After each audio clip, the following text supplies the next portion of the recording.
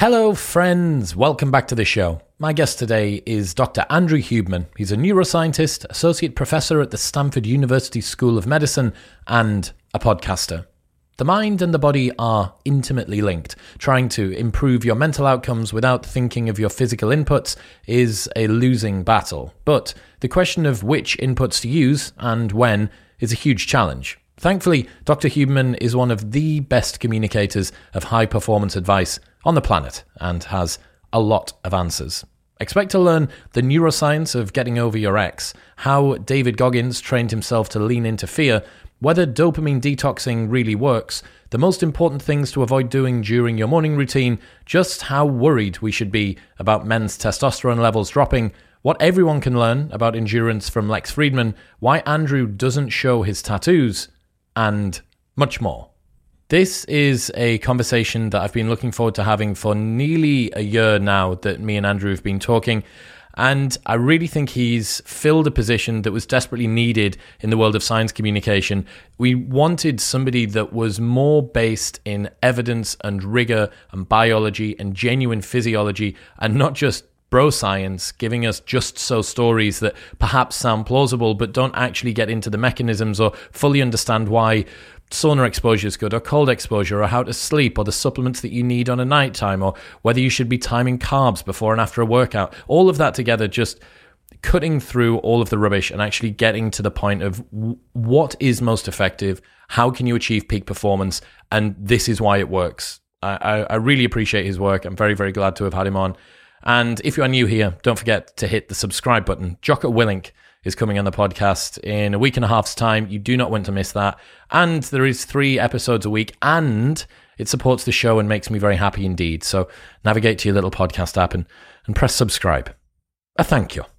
All right, quick maths. The less that your business spends on operations, on multiple systems, on delivering your product or service, the more margin you have, the more money that you keep. But with higher expenses on materials, employees, distribution, and borrowing, everything costs more. So, to reduce the costs and headaches, smart businesses are graduating to NetSuite by Oracle. NetSuite is the #1 cloud financial system, bringing accounting, financial management, inventory, and HR into one platform and one source of truth. With NetSuite, you reduce IT costs because NetSuite lives in the cloud with no hardware required. You cut the cost of maintaining multiple systems because you've got one unified business management suite, and you are improving efficiency by bringing all your business processes into one platform. Over 37,000 companies have already made the move, so do the maths and see how you will profit with NetSuite. Backed by popular demand, NetSuite has extended its one-of-a-kind flexible financing program for a few more weeks. Head to netsuite.com/modern right now. That's netsuite.com/modern. This episode is brought to you by Crafted London. Finding men's jewellery that doesn't suck is very difficult, and Crafted London have nailed it. They're the #1 men's jewellery company worldwide. They're sweatproof, waterproof, heatproof, and gym-proof. They've got custom designs in gold and silver, necklaces, chains, pendants, bracelets, rings, and earrings. If you've seen me on any of the big cinema episodes on YouTube wearing a necklace, it will always be from Crafted. I absolutely love it. It works with formal wear, casual wear, whether it's daytime or nighttime. All of their pieces are super high quality. The designs are great, and I love them. It's all I wear. Also, they have an unlimited lifetime guarantee, so if your piece breaks for any reason at any point during the entire life of the product, they will give you a new one for free. Get a 15% discount site-wide on everything by going to bit.ly/cdwisdom and using the code MW15 at checkout. That's bit.ly/C wisdom and MW15 at checkout. But now, ladies and gentlemen, please welcome Dr. Andrew Huberman.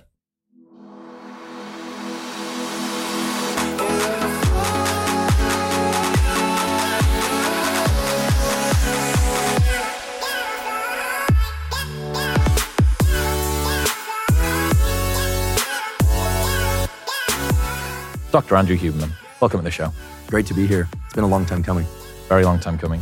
What do you mean when you say you cannot control the mind with the mind? Yeah, that statement really emerges from the fact that if we are in a pretty relaxed state, or if we are happy, we generally feel like we can do what we want to do. We can maneuver through our environment. We can make choices that are reasonable. But oftentimes we're not in relaxed and happy states. That's just part of the human experience, obviously. And there's a fundamental feature to the nervous system, which is this thing they call the autonomic nervous system, which is just fancy nerd speak for the components of your nervous system that raise your levels of alertness or bring them way down. Sometimes we hear fight or flight, rest and digest, but this system governs all that, but a lot more. And basically what happens is when we are at the extremes of the autonomic, what I call seesaw, of very, very alert to the point of being really stressed or panicked or concerned, or if we are very close to sleep and we're drowsy and we're exhausted, at those points along the autonomic nervous system, our thoughts become a bit like a runaway train. If you're very upset, it's hard to talk yourself out of it. If you're stressed, it's hard to think yourself out of it. In fact, you can start doing all sorts of third personing and rationalization. You can call someone, you can text somebody. It's very hard to get yourself out of those states with thinking alone. But the beauty of the autonomic nervous system is that it traverses the brain and the body, and it connects to essentially all the organs of the body. And it's a two-way street such that certain behaviors, even certain patterns of breathing, etc., allow us to shift where we are on the autonomic continuum between very, very alert and stressed and very calm, and thereby give our mind a shift also in terms of the kinds of thoughts that we can entertain, the sorts of actions that we can engage in. To make this concrete, if you're very, very stressed, or you're very, very upset, two things happen. One, it's very hard to take your focus off whatever it is that's upsetting you. And if you don't know what's upsetting you, pure anxiety, but you don't know why, it's very hard to take your mind off of the feelings of anxiety. In those states of mind, there's another component, which is that for whatever reason, and no one really understands why this is, it feels as if the state that you're in will go on forever. Now, when we're in happy, relaxed states, rarely do we think, gosh, this is going to go on forever. And yet when we are in these unfortunate states of mind, we get the idea somehow. It sort of hijacks our perception of time, and we feel like this is never going to stop. If we turn to the body and certain behaviors, we talk about what those are, we are able to move ourselves along the autonomic continuum. And at that point, when we've done that successfully, and it's actually quite straightforward to do, we are able to think about things differently. We start to get a sense that the way we feel might not be the way we're going to feel forever. And it's in those shifts that we start to realize, my mind actually is not my best friend at these extremes, but there's a lot more to it. You're only getting the tip of the iceberg in those states. So that's why I say, if you can't control the mind with the mind, look to the body to control the mind. How would that be adaptive? How would it be adaptive for us to focus all of our attention onto the anxiety? Is that something that you could see a use for? Absolutely. So let's take stress as an example. And this could be stress, panic, anxiety. Each one of those has a definition in medical terms, psychological terms. But to be fair, no one really knows how to draw the line in the brain between fear and stress and anxiety. But we can say with certainty that all of those states involve high levels of alertness, high levels of awareness, sometimes for things in our environment and sometimes just for what's going on internally. When we are stressed, anxious, afraid, waking up in the middle of the night, doesn't matter what triggered it, there are a couple basic things that happen to all of us. First of all, our heart rate quickens. That's kind of an obvious one. Fuel from our muscles and our liver is shuttled to particular organs of the body and away from others. In particular, fuel is shuttled towards the big muscles of the body to generate large movements. This is why we quake a bit when we're stressed. The hands will shake. It's preparing us. We are prepared for movement. How does that prepare us for movement? The shaking actually is the consequence of trying to not move when we are stressed. Basically, this is why taking a walk or a run, you actually feel like you can kind of dispel the stress. You're not actually dispelling the stress. What's happened is it's like the RPM are getting cranked up. It's like idling it, right? It's, you could sit there in a parked car and do that, but basically you take the thing out of park and it just wants to go. And so a lot of the times when we're stressed, it's in conditions in which we're trying to remain still. public speaking, in a tough argument, at the doctor's office about to get an injection. It depends on what stresses people, obviously. But that readiness for action is a second component. So heart rate, readiness for action by way of shuttling glucose and other fuels to the muscles, and then away from the reproductive organs, from digestive organs, et cetera, because that is just not the right time for that. Another very, very powerful feature of this response is that our pupils of our eyes, the dark parts of our eyes, get big. Now, you might think that expands your visual field, but actually the way the optics of the eye work, that narrows the aperture of your visual field. So when you are stressed, you literally are seeing things through a small aperture, soda straw view of the world, as they say. And under those conditions, you cannot see things in your periphery as well as you could prior to being stressed. But you become exquisitely good at measuring small detailed changes in whatever it is that you happen to be looking at. Now, there's an internal process too, which is that the aperture on your thinking also becomes very, very narrow. So that if, for instance, I had this happen the other day. I heard something very stressful. I couldn't think about anything else, right? And that might just seem logical. Like, of course you can't think about anything else. It's very stressful. You're concerned about this. But my mind wasn't thinking about this particular incident. It was thinking, if this, then this. Then if that, then that. And that, then that. And so you start, dropping into the future. You start dropping into the past. Like, God, why did we do that? Why? And you start doing all that kind of cycling through things. And of course, there are so many things that can help relax us. Meditation, exercise, a nice healthy meal, social connection. But the fifth column of the stress response is that your aperture of vision, your aperture of thinking gets very narrow, and it becomes harder and harder to do the very things that would keep you out of stress. And so this is kind of the double-edged sword that is stress. And so all the more reason why in those moments, if the stress is not desired, because there are moments when stress is desired, you're navigating an emergency, et cetera. But if you don't want to be in that narrow aperture of thinking and vision, et cetera, then you need to find some way to bring your level of autonomic arousal, as it's called, down slightly so that you can start thinking about other possibilities. Or, there are instances, I think everyone's been in this kind of situation, where the thing that's stressing you out is not going to get resolved today and you need to sleep.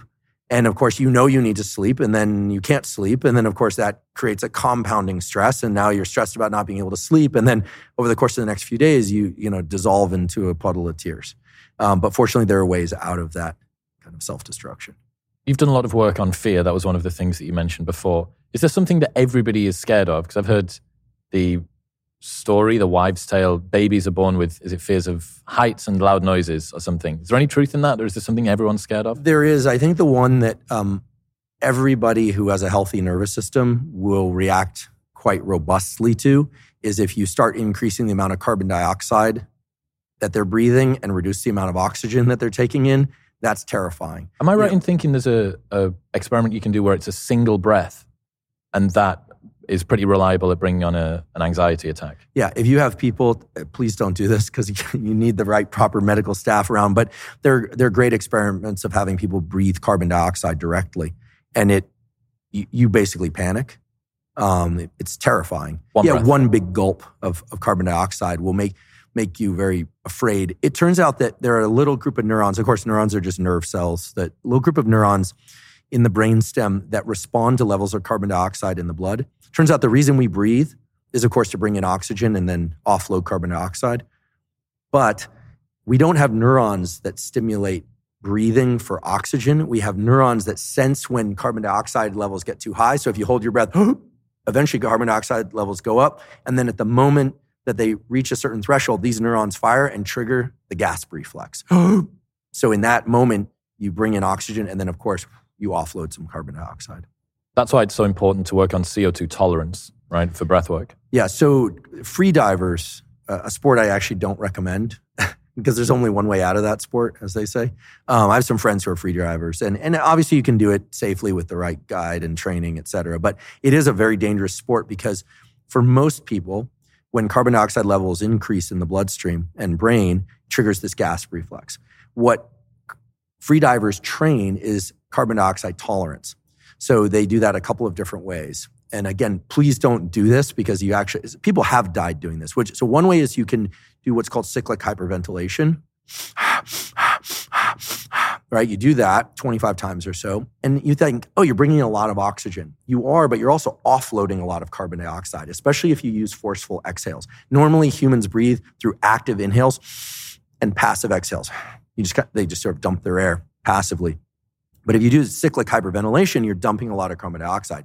And then if you were to hold your breath, what you would find is you could hold your breath for a lot longer. Why? Because your carbon dioxide levels are reduced, so you don't have the same impulse to breathe. Now on land, that's a more or less safe thing to do, provided that you can get a good gulp of air once the gasp reflex hits.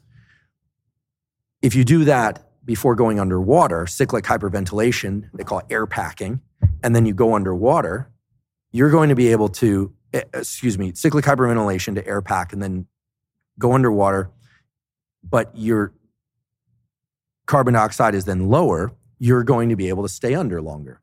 But this is very dangerous because normally when that carbon dioxide threshold hits, you would pop up to the surface, you sort of panic and want to go to the top. Free divers learn to tolerate high levels of carbon dioxide in their bloodstream and stay very, very calm. The way they die is very interesting because it speaks to the physiology.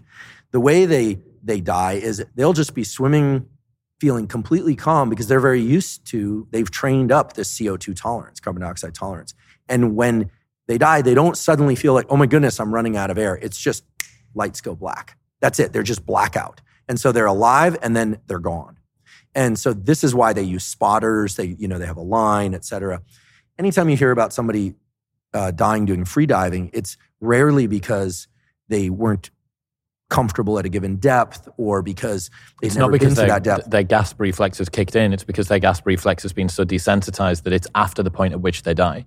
Precisely. And this, it's sort of like when you hear that skilled parachuters die. Why? Well, because they're so comfortable with so many jumps, they actually forget to pull. There are many instances in which they're videoing the first-time jumpers, right? And they're getting the video for them, and they themselves forget to pull because they're so comfortable jumping out of planes. And so, as people get more and more advanced in something, there's a new risk that surfaces because unless it's very reflexive and they built all the protocols in, oftentimes they can overlook the very thing that allowed them to become expert in the first place. Why do my palms get sweaty when I watch videos of people climbing up cranes and stuff like that? You know the ones that I mean? The guy's got a GoPro. There's a dude called James Kingston from the UK that's a psychopath. He goes up to the highest towers of Dubai illegally in the middle of the night, and then I watch it on a screen.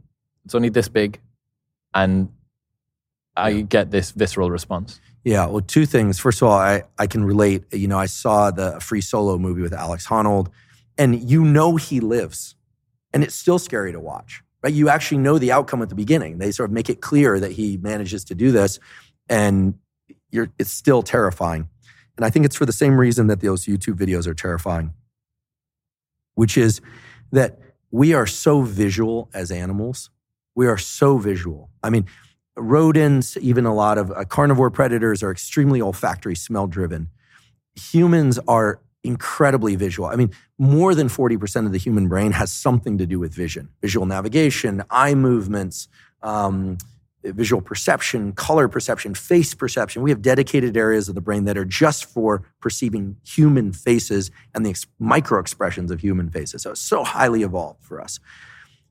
When we see depth of field that's not parallel to the ground, it is terrifying with good reason because, what's the universal force that we all experience from the time we're born is gravity. The first thing you learn is that things fall down, not up, right? It's like the fundamental rule that we come into the world with. It's like day one, even though the baby is kind of flopping around like a potato but can't even hold its head up, eyes are often, the ocular muscles of the eyes are often not very good. So babies, their eyes are rolling back in their head. That generally corrects itself over the next few weeks or so. But the feeling of gravity of them, if they feel like they're being dropped even the tiniest bit, right? They will go wide-eyed. So there's a built-in vestibulo-ocular reflex. So when you see depth of field in the direction of the gravitational pull, you actually get a little bit of activity in your cerebellum, which literally means mini brain, a little area of the brain in the back that actually looks like a little mini brain if you were looking at the brain. And that area of the brain is responsible for all the reflexes associated with the falling reflex. It does a lot of other things too. So when you see that depth of field in the direction of gravity, you have a little microactivity in your brain that you might fall.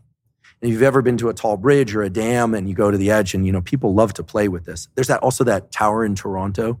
They have the big Sears Tower? Well, the big tower in Toronto. I forget what it is. Maybe it's in Calgary. Goodness. Canadians are going to hate me. Okay. I love Canadians, but for some reason I can't remember this. They have one of those glass floors there where you can walk, and it's terrifying. And you're not going to fall through it, right? Or they tell you you're not going to fall through it, but it's terrifying because your body and brain are preparing for this immense fall.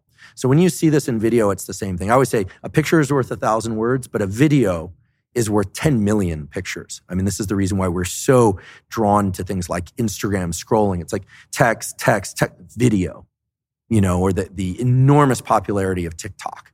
It's video. Now, the enormous popularity of Twitter still escapes me because that's a different sort of cultural gravitational pull. But video, and in particular action that gets us in a kind of a primitive mode, that is an extremely alluring visual image. What about emotional fears, like fear of failure or social disapproval or something? Do they work in a similar way, or is there a different part of the brain that's using that? Yeah, great question. So a few years ago, a postdoc in my lab, who's now a staff scientist, Dr. Melise Yilmaz-Balban, she has a long name, excellent researcher, studies fear, did a very broad-scale survey of the general public, thousands and thousands of entries, created this kind of cloud of bubbles. The bigger the bubble, the greater number of people that had that fear. We saw some interesting things. So heights, certainly. Public speaking, certainly. Doctor's office and syringes, certainly. Public speaking fear is very common. Social isolation fear is very common. But we also saw some things like dogs. There are a number of people who are afraid of dogs, which is inconceivable to me because I love dogs so much. Exactly the same. Yep. But people form these associations, whether or not through experience or through indirect experience, observing others. I think public speaking is one of the greatest. Fear of dying. It's funny. It's not funny, but figure of speech. I never think about dying and being afraid of dying. I think about all the scary things that could happen while I'm living. But there are many people who are just intrinsically afraid of dying. And so that's a big one. For people that don't swim, fear of drowning. For people that swim, less so. For people that have some sort of psychiatric disorder, genuine psychiatric disorder, like obsessive compulsive disorder, which is not just obsessive compulsive personality, but obsessive compulsive disorder, fear of being discovered and the shame that they have around their obsessions and compulsions. These are true OCD is very common. Do they all live in the same place? All of these different fears that all exist. So yeah, so I was rattling off, and I didn't answer your question to the more important point. So forgive me. The short answer is they have a final common pathway, which is increased autonomic arousal, and that is funneled through a couple what we call limbic structures, among others. So there's certainly involvement of the now famous amygdala, which means almond, is this almond-shaped structure on the two sides of the brain. There's also an area of the brain called the stria terminalis that's also involved in fear. And then the hypothalamus, this small collection of neurons just above the roof of your mouth, which is really, to me, one of the more fascinating areas of the brain, harbors neurons that create a body-wide and brain-wide response to something that the higher order areas of the brain, like the forebrain, see and perceive as dangerous, as threatening. So the short answer is yes, it all funnels through hypothalamus, amygdala, stria terminalis, and autonomic nervous system. That's a final common pathway. But in terms of the variety of different things that can stimulate fear and the ways that they can do that, that is highly contextual. So the forebrain, this real estate in the brain right behind the forehead, is incredible because it's sort of free real estate for you to customize for your life, according to what happens to you early on. So for instance, you might not be at all afraid of heights.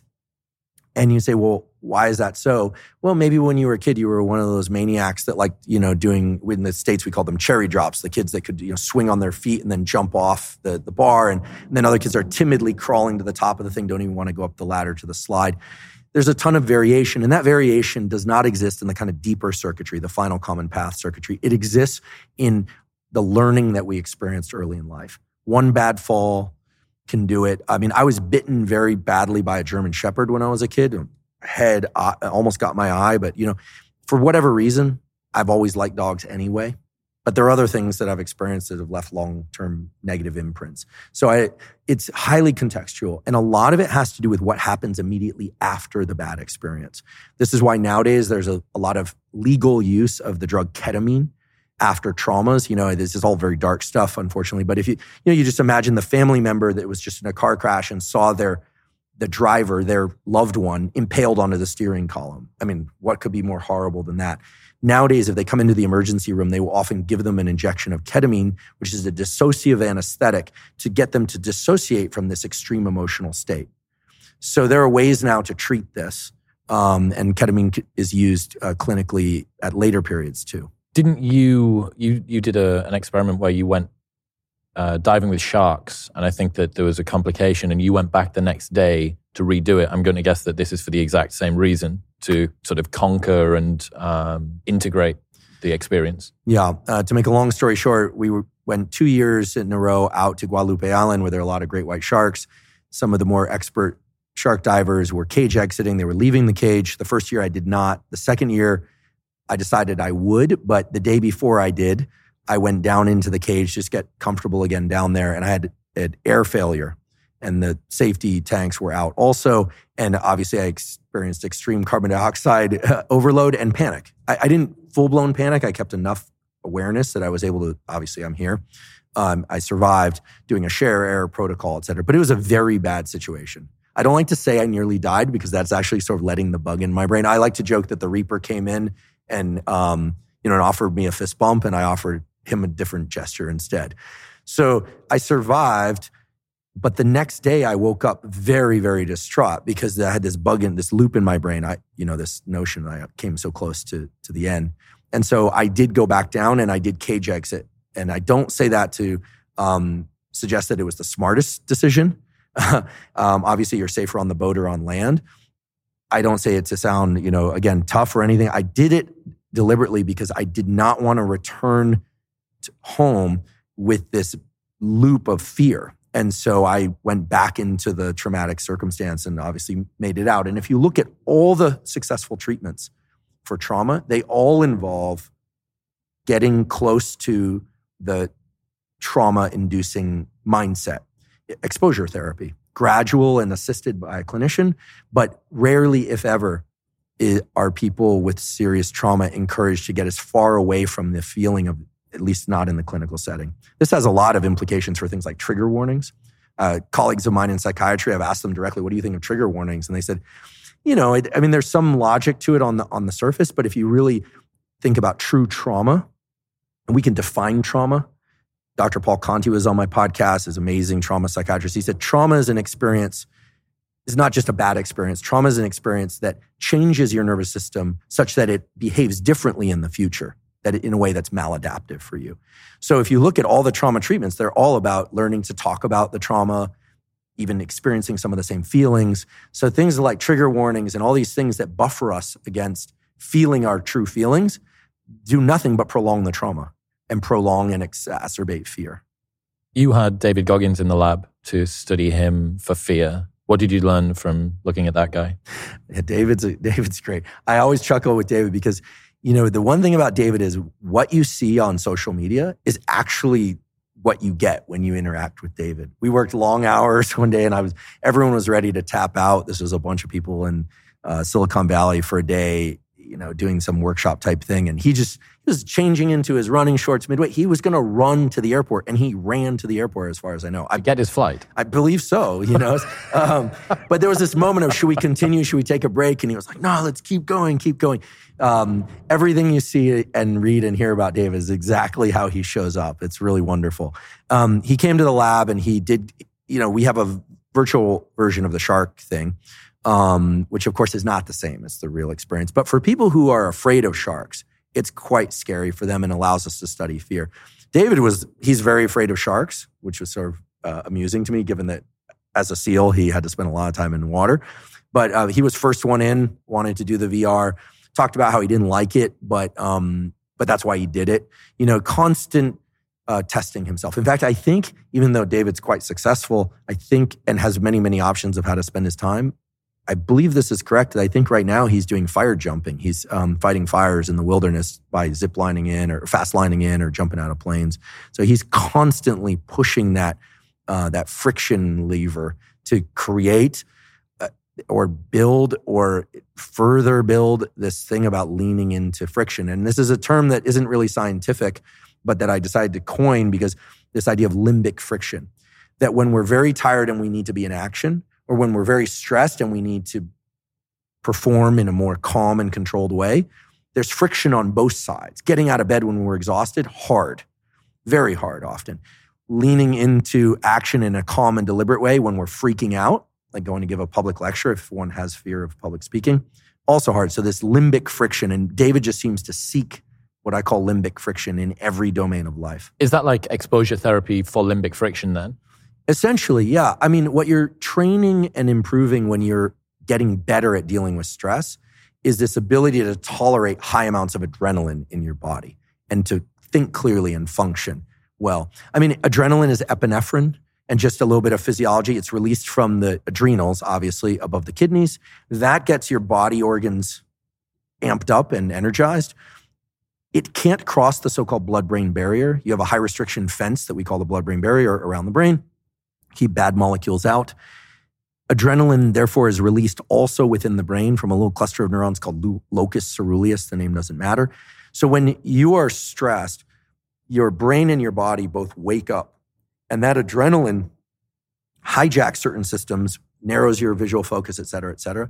If you look at almost all stress inoculation protocols, cold water, ice bath, cold shower, cyclic hyperventilation, those all do the same thing. They generate a lot of adrenaline release in the brain and a lot of adrenaline release in the body. But it's different if the adrenaline in the brain and body is evoked by you, that you did it. Because under conditions under which you did the ice bath deliberately and now you're wide awake and really, really alert, there's this feeling that you have options. It wasn't done to you, but you can train up an ability to, for instance, think clearly and calmly. Maybe even do some simple math problems in your head, or maybe try and relax while there's all this adrenaline in your system. And that carries over so that when we've all done it, you're driving along, the person in front of you stops short, and you're almost in the accident, right? There's that moment where you could panic, or that moment where you could, road rage, or that moment where you could freak out. But if you are familiar with the feeling of adrenaline in your brain and body, you navigate that in a calmer way. How? Well, because adrenaline is generic. There's no adrenaline for the car crash, adrenaline for the heights, adrenaline for the relationship situation. It's all the same. So we can get better. We can raise our stress threshold, as I like to refer to it. And that can be done through cold water or cyclic hyperventilation, ideally not at the same time. But cold water, is a universal stimulus for creating adrenaline release. And there's a big range of cold, not infinite, but a big range of cold in which you can generate adrenaline without harming your tissue. Whereas with heat, you get into a very hot environment or very low oxygen environment, you'll also get a lot of adrenaline, but you can also suffocate and burn yourself. So this is why cold is used in Navy SEAL screening and training. And this is why I think so many people really like the ice bath and cold showers. It has a bunch of other positive effects, but it is a great trigger for adrenaline. Speaking about relationships, one of the most common traumas probably that people are going to go through is heartbreak, right? You're going to be in a relationship that you imagine is going to continue forever, maybe when you're 18 or sometimes when you're 48, and then it's going to stop. Have you thought about the neuroscience of what's happening during heartbreak? No, we did. So I've done episodes of our podcast on love, attachment, and relationships, which is a fascinating literature, mostly from psychology, but also biological literature. And that's mostly about people's orientation toward attachment. So there, just very quickly, there's the so-called secure attached style. This typically emerges in childhood when there's a very predictable caregiver-caree relationship between child and most often mother, but it can be father too or other caregiver. Just so happens that the classic experiments were done on mothers because this was in the 1970s and there weren't as many reverse role, homes, etc. There were some, but not as many as there are now. So that's one style of attachment. The parent leaves, the child gets a little distraught, but then can distract itself doing other things or just simply do other things because they have a high degree of intrinsic knowledge, not the thought, but intrinsic calm. The autonomic nervous system doesn't feel any need to ramp up because the mom returns. Then there's the so-called insecure attachment styles, and there are a bunch of different ones, but those are the ones where it's really stressful when the parent leaves. It's not clear they're going to come back, and when they come back, it's not clear that they're going to reestablish the bond, the child will feel supported, etc. Here's what's fascinating. Those same neural circuits are repurposed for romantic attachment in adult life. The same circuits, which shouldn't surprise us. I mean, why would the brain throw away valuable circuitry? But this whole Freudian notion that, childhood attachment styles map onto adult attachment styles, that's real. That's physiological. Now, one important point, it's not one for one in the sense that, let's say you had a secure attachment to your father. Let's say it's a young girl, and as a baby and a young child, she had a secure attachment to her father and an insecure attachment to her mother. In adulthood, and let's say she's heterosexual, so in adulthood, she prefers men as romantic partners. This girl grows up, and you might say, well, she had a good relationship to her dad, so she's going to have a good secure attachment style in her adult heterosexual relationships. Often it's not the case. They will transplant or superimpose the insecure attachment style to the mother onto male relationships, but have great relationships to female friends, for instance. So we have to be a little careful to not map one for one. That's important. So all of that is in us. And then you were talking about breakups, and we did an episode on grief. And the way that grief works in the brain and nervous system is that there are three sort of factors that are mapped in our consciousness and our subconscious. And these are space, time, and this notion of closeness, which is attachment. Space and time is very simple. It's where is the person that I love and when will I see them next, right? I mean, if you have a relative that lives overseas and you know they're alive, you're not going to grieve them. You might really miss them, but you're not going to grieve them the same way you would if suddenly you get the note, unfortunately, that they passed away. And then attachment is how close you are to them, like how critically you rely on them for internal control and support. And that doesn't mean they have to be an immediate caregiver. It could just be like a really good friend. You call them mates over in the UK, right? Like a really good friend that just your knowledge of him just makes you feel good. You feel better in the world. As a guy who mostly grew up with kind of a big pack of male friends, I mean, I feel strongest and happiest and most secure in life when I see something about one of my friends doing well in life. It just makes me feel good. If one of them dies, and unfortunately, I'm getting to the age where a number of them have died, then you feel like all of a sudden, like, goodness, like there's a loss internally, right? Okay, that's all sort of obvious. But what's interesting is that the grief process itself is about restructuring this map. Think of it like a tripod. It's got three pieces: space, time, and closeness. When someone dies, it's very confusing for the brain because where are they in space? Well, the body is put someplace. Maybe it's cremated, maybe it's not. We have notions of a spirit, and that depends on one's orientation, a soul or a spirit, okay? Or if you don't, then you don't. Then where do they go, right? And then time, when will you see them again? There's the never. You'll never see them again. And the closeness component remains. And so there's an untethering of this map.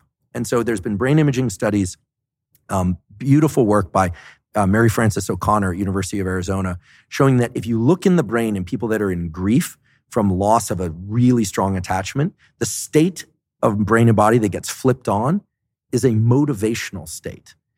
It's exactly the same circuitry in the brain that one sees active if someone very hungry is put just outside the wall of some delicious food, or if an animal that really wants to mate, I guess mate, with animals you call it copulate. They really want to copulate with another animal, is put just beyond the wall of that animal, but they can smell them.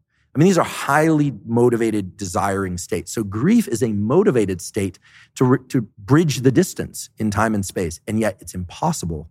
And so the process of grief is a gradual waning of that motivation and a gradual shift of the memory of the person into some concept, whether or not it's a soul, whether or not it's just the past, whether or not it's their energy. Again, it depends on what the forebrain of that particular person believes, shifts that concept of that person into a place where the brain is comfortable. There's no more autonomic arousal. There's no motivation.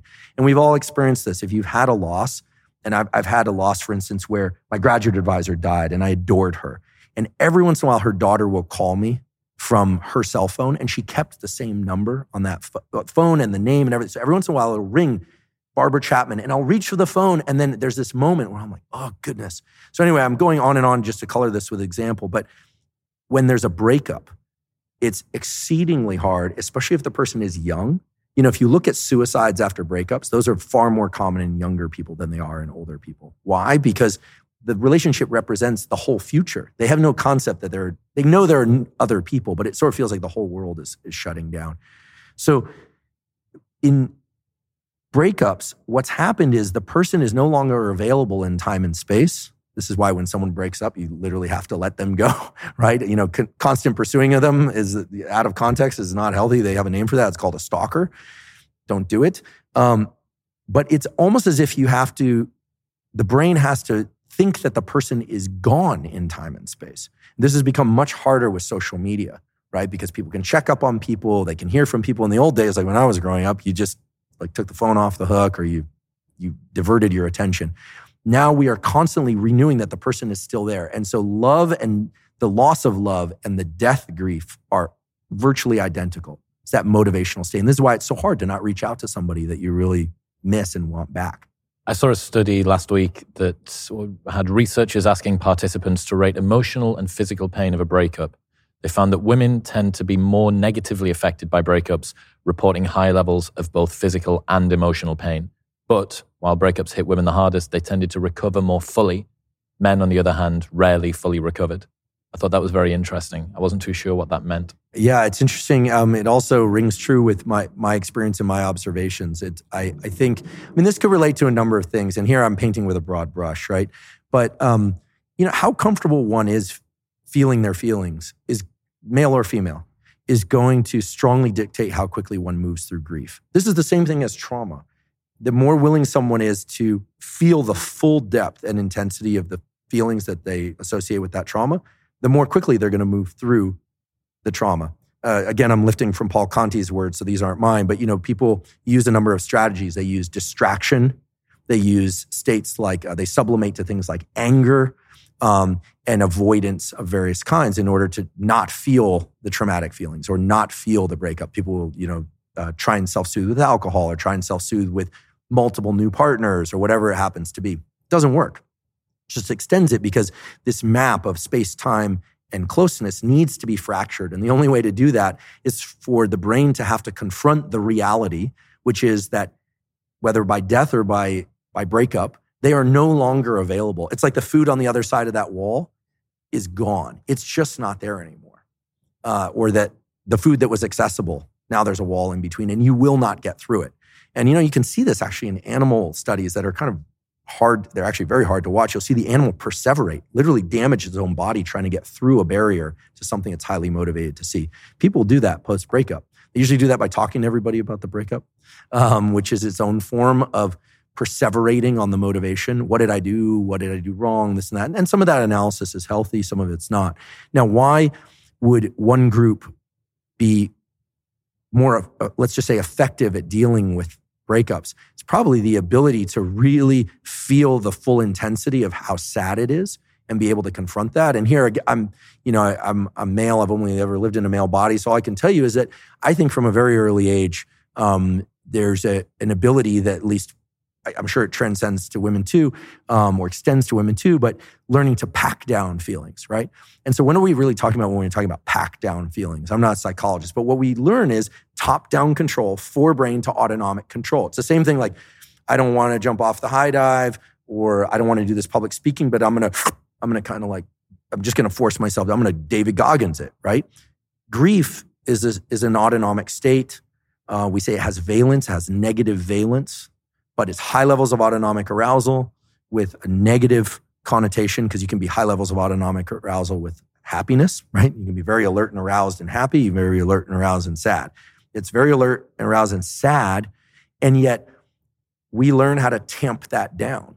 What is tamping down? It's reducing our heart rate. It's going to work each day, being a functional human being. There's a lot of that, rather than allowing ourselves to, sob uncontrollably into a pillow.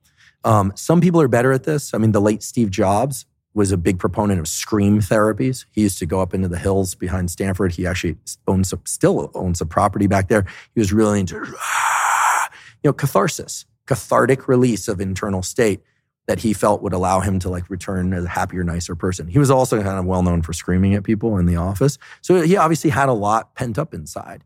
So I think the better that we can lean into the emotional states that we fear the most, but in a controlled way where we're not harming ourselves or other people, the better.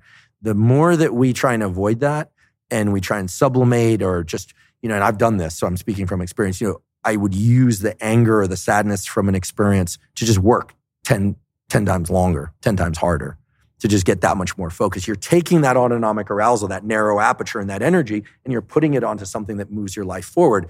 So in some cases, that's good because you still need to function. But it can give you I'll just say, it gave me the illusion that I was working through something because you get all the accoutrements and rewards of hard work. But what you don't do is remap that space-time closeness map. And then I guarantee you find yourself 5 or 10 years later wondering why you're so exhausted or why certain things in life aren't going well. And it's because when they say you haven't dealt with the loss, you never actually allowed yourself to feel the feelings. But once you do, it's like a valve, it releases. You hear musicians say that the most recent album was shit because I didn't have any heartbreak to work through. Right. And it is strange how people... It's a difficult thing to pass because a little bit of it is kind of like alchemy, right? A little bit of it is kind of like turning something that's terrible into something that's useful and beautiful. It's fuel. But you're right. It's a hiding away from what it is that you actually need to do, from the work that you need to do. And in a world which is a meritocracy where people want success and status and accolade and fame, and you go, well, enemies and revenge and bitterness, resentment, pretty good motivators. Maybe I could use some of that. Yeah. Maybe I should go out of my way to try and put myself into positions where this motivates me. And working out where that falls on the ledger is a difficult one. It is. And I think it depends on life stage and it depends on how one is going to work it out. I mean, the narrative around the shark dive, I mean, even as I say it now, that was 2017 was the second dive. When I think about all that, I think like that was crazy. I was out there studying fear and I almost was the professor who died studying fear. It would have been a terrible end to the story. What was I doing? Don't do this. But, there are times in our life where we feel compelled to take on certain challenges for whatever reason. There's a phrase that doesn't exist in the scientific literature, but it captures two components of physiology that are absolutely factual. Earlier, we talked about limbic friction. As it relates to creative process and sublimation of anger and sadness and creating things from bad events, books, music, etc. The words that come to mind are limbic resonance. The human beings resonate with these extreme states. There aren't many great albums written about a good day walking on a Sunday in the park. Like, it's kind of boring. I mean, there's the beautiful painting Sunday in the Park with George, but I'll be honest, it's beautiful, but it's also kind of boring. You can look at the details of it for a while. People like intensity. The Scream is, people look at that for a long time and it speaks to the psychosis of the artist, et cetera. People don't generally bond through passive, relaxed states unless they've also been through a lot together, right?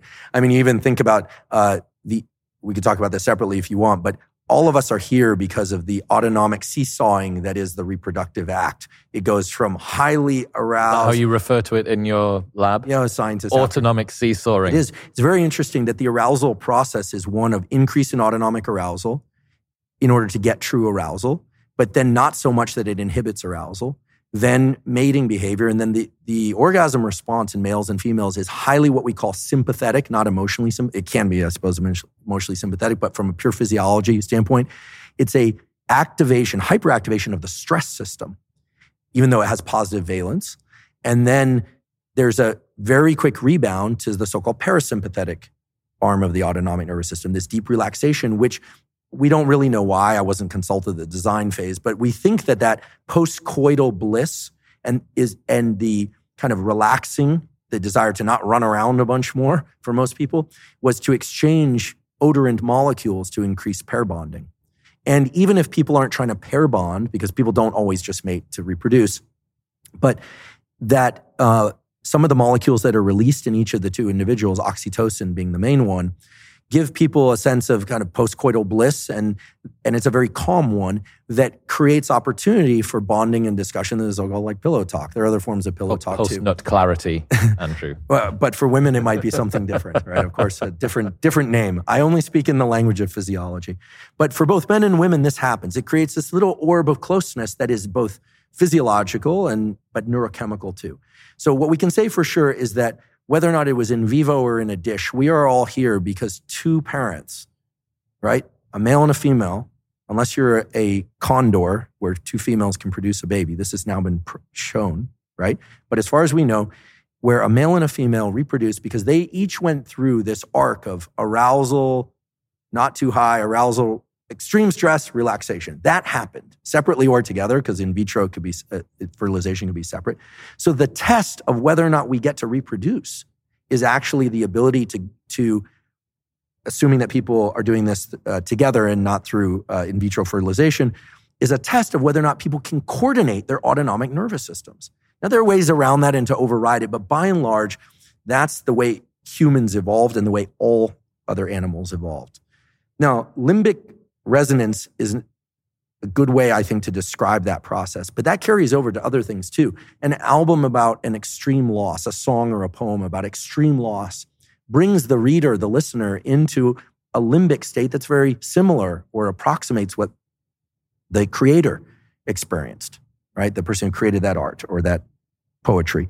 And in the same way, if something's about a lot of anger, if you like loud, fast music or something like that, it's an extreme state. It has a gravitational pull to it. There's, again, I'm using this language, limbic resonance. Rarely, if ever, do human beings bond through nothing. They bond through shared experience. And you think of what makes people feel close? Well, there are a couple things. And this has everything to do with time perception. Typically, when there's a high degree of limbic resonance, it means that the molecule dopamine was increased substantially over baseline at some point. Dopamine is almost always discussed in terms of pleasure, but it's the molecule of motivation, drive, and to some extent reward. It tends to narrow our visual focus. And believe it or not, dopamine is the molecule from which adrenaline is manufactured. Biochemically, you get adrenaline from dopamine. So these two act as close cousins to put us into these states of motivation and have energy to pursue things. When dopamine is very present in our system, or if you're in the company of someone else and there's a lot of dopamine, two things happen. First of all, you're very motivated, narrowing a focus, that's one. The other is that the way that you perceive time is quite a bit different. For instance, if you ever had an amazingly exciting day, just tons of things, maybe you meet someone new, you're having the best time. I mean, just think falling in love and the most incredible date that you can imagine how it begins and how it ends. It just feels incredible. It all feels like it went by very, very fast. And yet when you look back on that day, it seems like so much happened. Now think about an opposite situation. You go to the doctor's office and you're sitting in the doctor's lobby and you're waiting and there's no phone reception, so you can't scroll Instagram. You're waiting and you're waiting. It's incredibly boring. It's a very low dopamine state. It feels like it goes on forever. And yet when you look back, nothing really happened. So dopamine changes our perception of time. And in terms of developing human bonds, this has been well established that if two people, for instance, go 3 different places in a given day, they tend to feel like they know each other far better than if they stayed in one place, even for a longer period of time. Did you know that pickup artists were weaponizing this about 15 years ago? Oh, no. It doesn't surprise me, but I'm sorry to hear it. It was common held wisdom in the pickup artist community that you were supposed to have a 3-location date to manipulate precisely this, to make the girl feel like you had progressed further down the maturation process of spending time together. Surely there have to be female pickup artists too. Yeah, although I feel like their job's probably easier. I can't comment. I don't know. I've never been one. Going back to dopamine, how triggering are our phones when it comes to dopamine? Okay, great question. We often hear that that social media getting dopamine hit after dopamine hit. When we first get on social media for the first time or after a long period of time, the amount of dopamine that's released, we think, is quite substantial. It's novel. Remember, dopamine is about novelty, surprise, and the sense that we are on some exciting track. That's what dopamine is really about. It puts us into states of readiness, anticipation, looking, seeking, etc. almost always for things outside the confines of our skin. Just to contrast it maybe for a bit more of a future discussion, serotonin does the opposite. When there's a lot of serotonin in our brain and body, typically it makes us feel satisfied, sated, more quiescent, comfortable with what we have in our own immediate sphere and within us, right? The comfort of a good meal, the food you have. Dopamine is about go, go, go. If you look at somebody who's high on cocaine or methamphetamine, it's all about pursuit because that's a very dopaminergic drug. You look at somebody who's taken a drug, and I'm not suggesting people do this, but it really ramps up serotonin. Let's say a selective serotonin reuptake inhibitor, Prozac, Zoloft, et cetera. The side effects of those drugs, if the dosages are too high, lack of appetite, lack of libido, kind of meh about life, then so they'll adjust the dose down. That's because those are serotonergic drugs. So in general, when we are in pursuit of things, dopamine is quite high. So now you have to remind me your question because I've set up the dopamine serotonin parallel. Smartphones. Cell phones, yes. Forgive me. So the thing about cell phones is when you first get on there and you have them, let's say no Wi-Fi on the flight or something, and you land, it can actually be quite stimulating. You get a lot of dopamine. Oh, there's this. Oh, there's that. But very quickly, when you're scrolling on social media, you're no longer getting the novelty, but you're continuing to do it and you almost don't know why you're doing it. At that point, it shifts over to something that's a bit more like an obsessive compulsive behavior, where we can define an obsessive compulsive behavior where the obsession leads to a compulsion. So the obsession is a thought, the compulsion is a behavior, but the acting out of the compulsion merely serves to increase the obsession, right? This is very different than being obsessed with food or obsessed with cleanliness. There's no payoff. Right, exactly. There's no anxiety relief by carrying out the compulsion. With OCD behaviors, like scrolling social media, the dopamine quickly wanes, and then you find that you're just and we've all been there, you're scrolling, like, why am I doing this? This isn't that interesting. This isn't that interesting.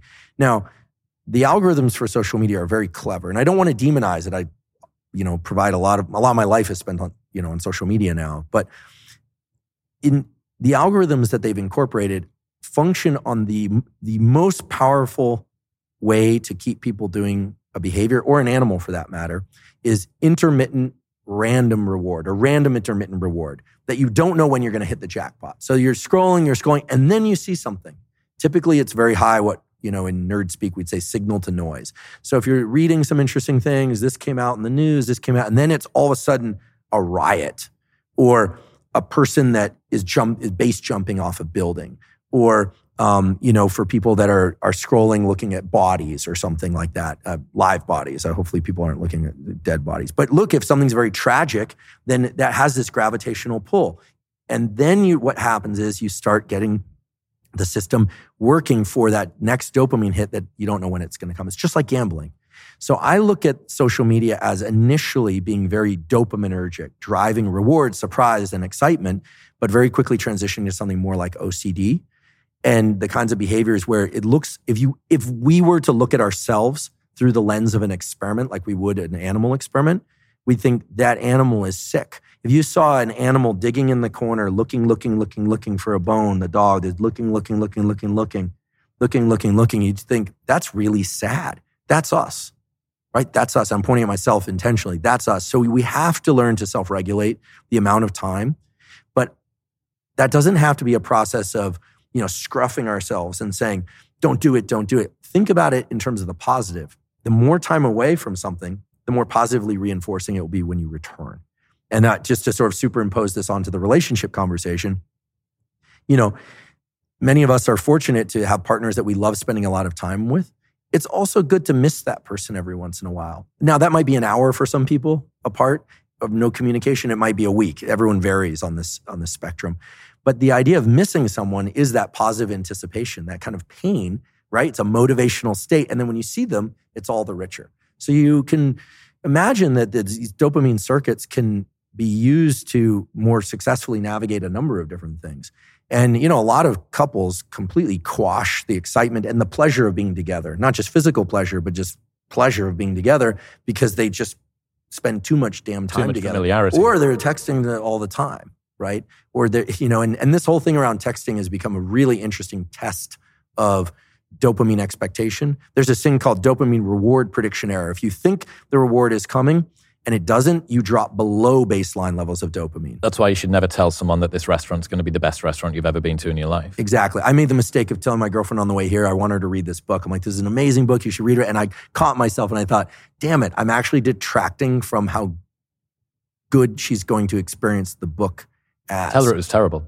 Oh, yeah, it's really good, though. This is the problem. It's hard to do. So I think the key is to leverage dopamine reward prediction error in the best way. It's the surprise that, if you take kids, you're driving home from school and suddenly you pull into the ice cream shop, they're going to be so ecstatic. But if you tell them you're going to go to the ice cream shop and it's closed, huge drop below baseline. Does that mean if you tell them that you're going to the ice cream shop and it's open, that's less than not telling them that you're going to the ice cream shop and it's surprise? Correct. They literally tier out into surprise is the maximum dopamine release, then successful completion of the mission, as it were, is the next, and then unsuccessful. Is there not an argument to be made that you would be able to drag out the amount of time that dopamine is released for because of the anticipation?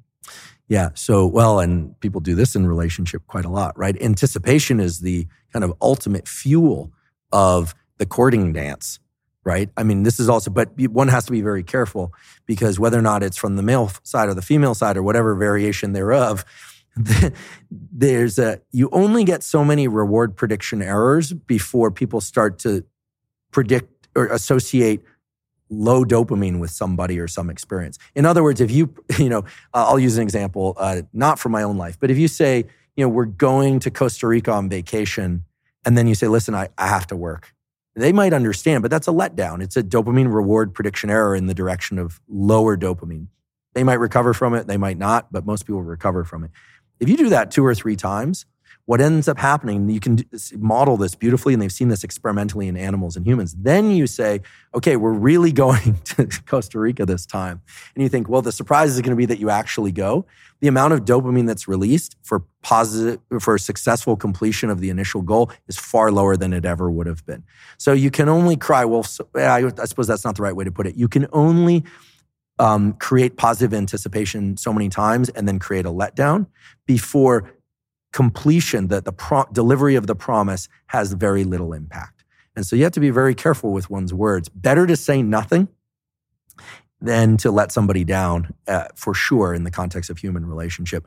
And, this plays out in some less perhaps amusing ways where, you look at people who are successful in life and you always hear success builds success. And it's absolutely true. Like when students come to my lab and they do a PhD thesis, it's very important for me to get them onto a research track quickly that they're going to experience some success. Because if they spend 4 years and then it fails, that's devastating. And then they have to start over again. Same thing with kids. I mean, getting some success early on, even if it's low bar success, really does build up one's positive anticipation, an ability to perform well in the future, because dopamine gives energy. Remember, it's the precursor to adrenaline, and the sense that the world is predictable. Now, this can go a wrong way too, and I see this a lot with the idea that everyone gets a blue ribbon. This is terrible too, because if everyone is rewarded, every child is rewarded regardless of how well they performed, if they're all rewarded to the same level, you actually flatten the dopamine curve. And so in that sense, yes, everyone might feel, celebrated, but you actually are lowering motivation for the given activity. This has a whole landscape of research in back of it related to intrinsic versus extrinsic reward. The strongest motivation is always going to be intrinsic motivation. If you reward kids or adults for something too many times, even if they like that activity, the propensity to do that activity will be reduced. But if you reward without effort or without success, that is devastating for a nervous system. In fact, I've gone on record, and I'll say it again and again and again, which is that dopamine that arrives without prior effort destroys people. This is drugs. This is things like cocaine and amphetamine. It's high levels of dopamine with no effort. Okay, they had to buy it, they had to find it, they did whatever it. But there's no physical effort or mental effort involved in getting the dopamine peak.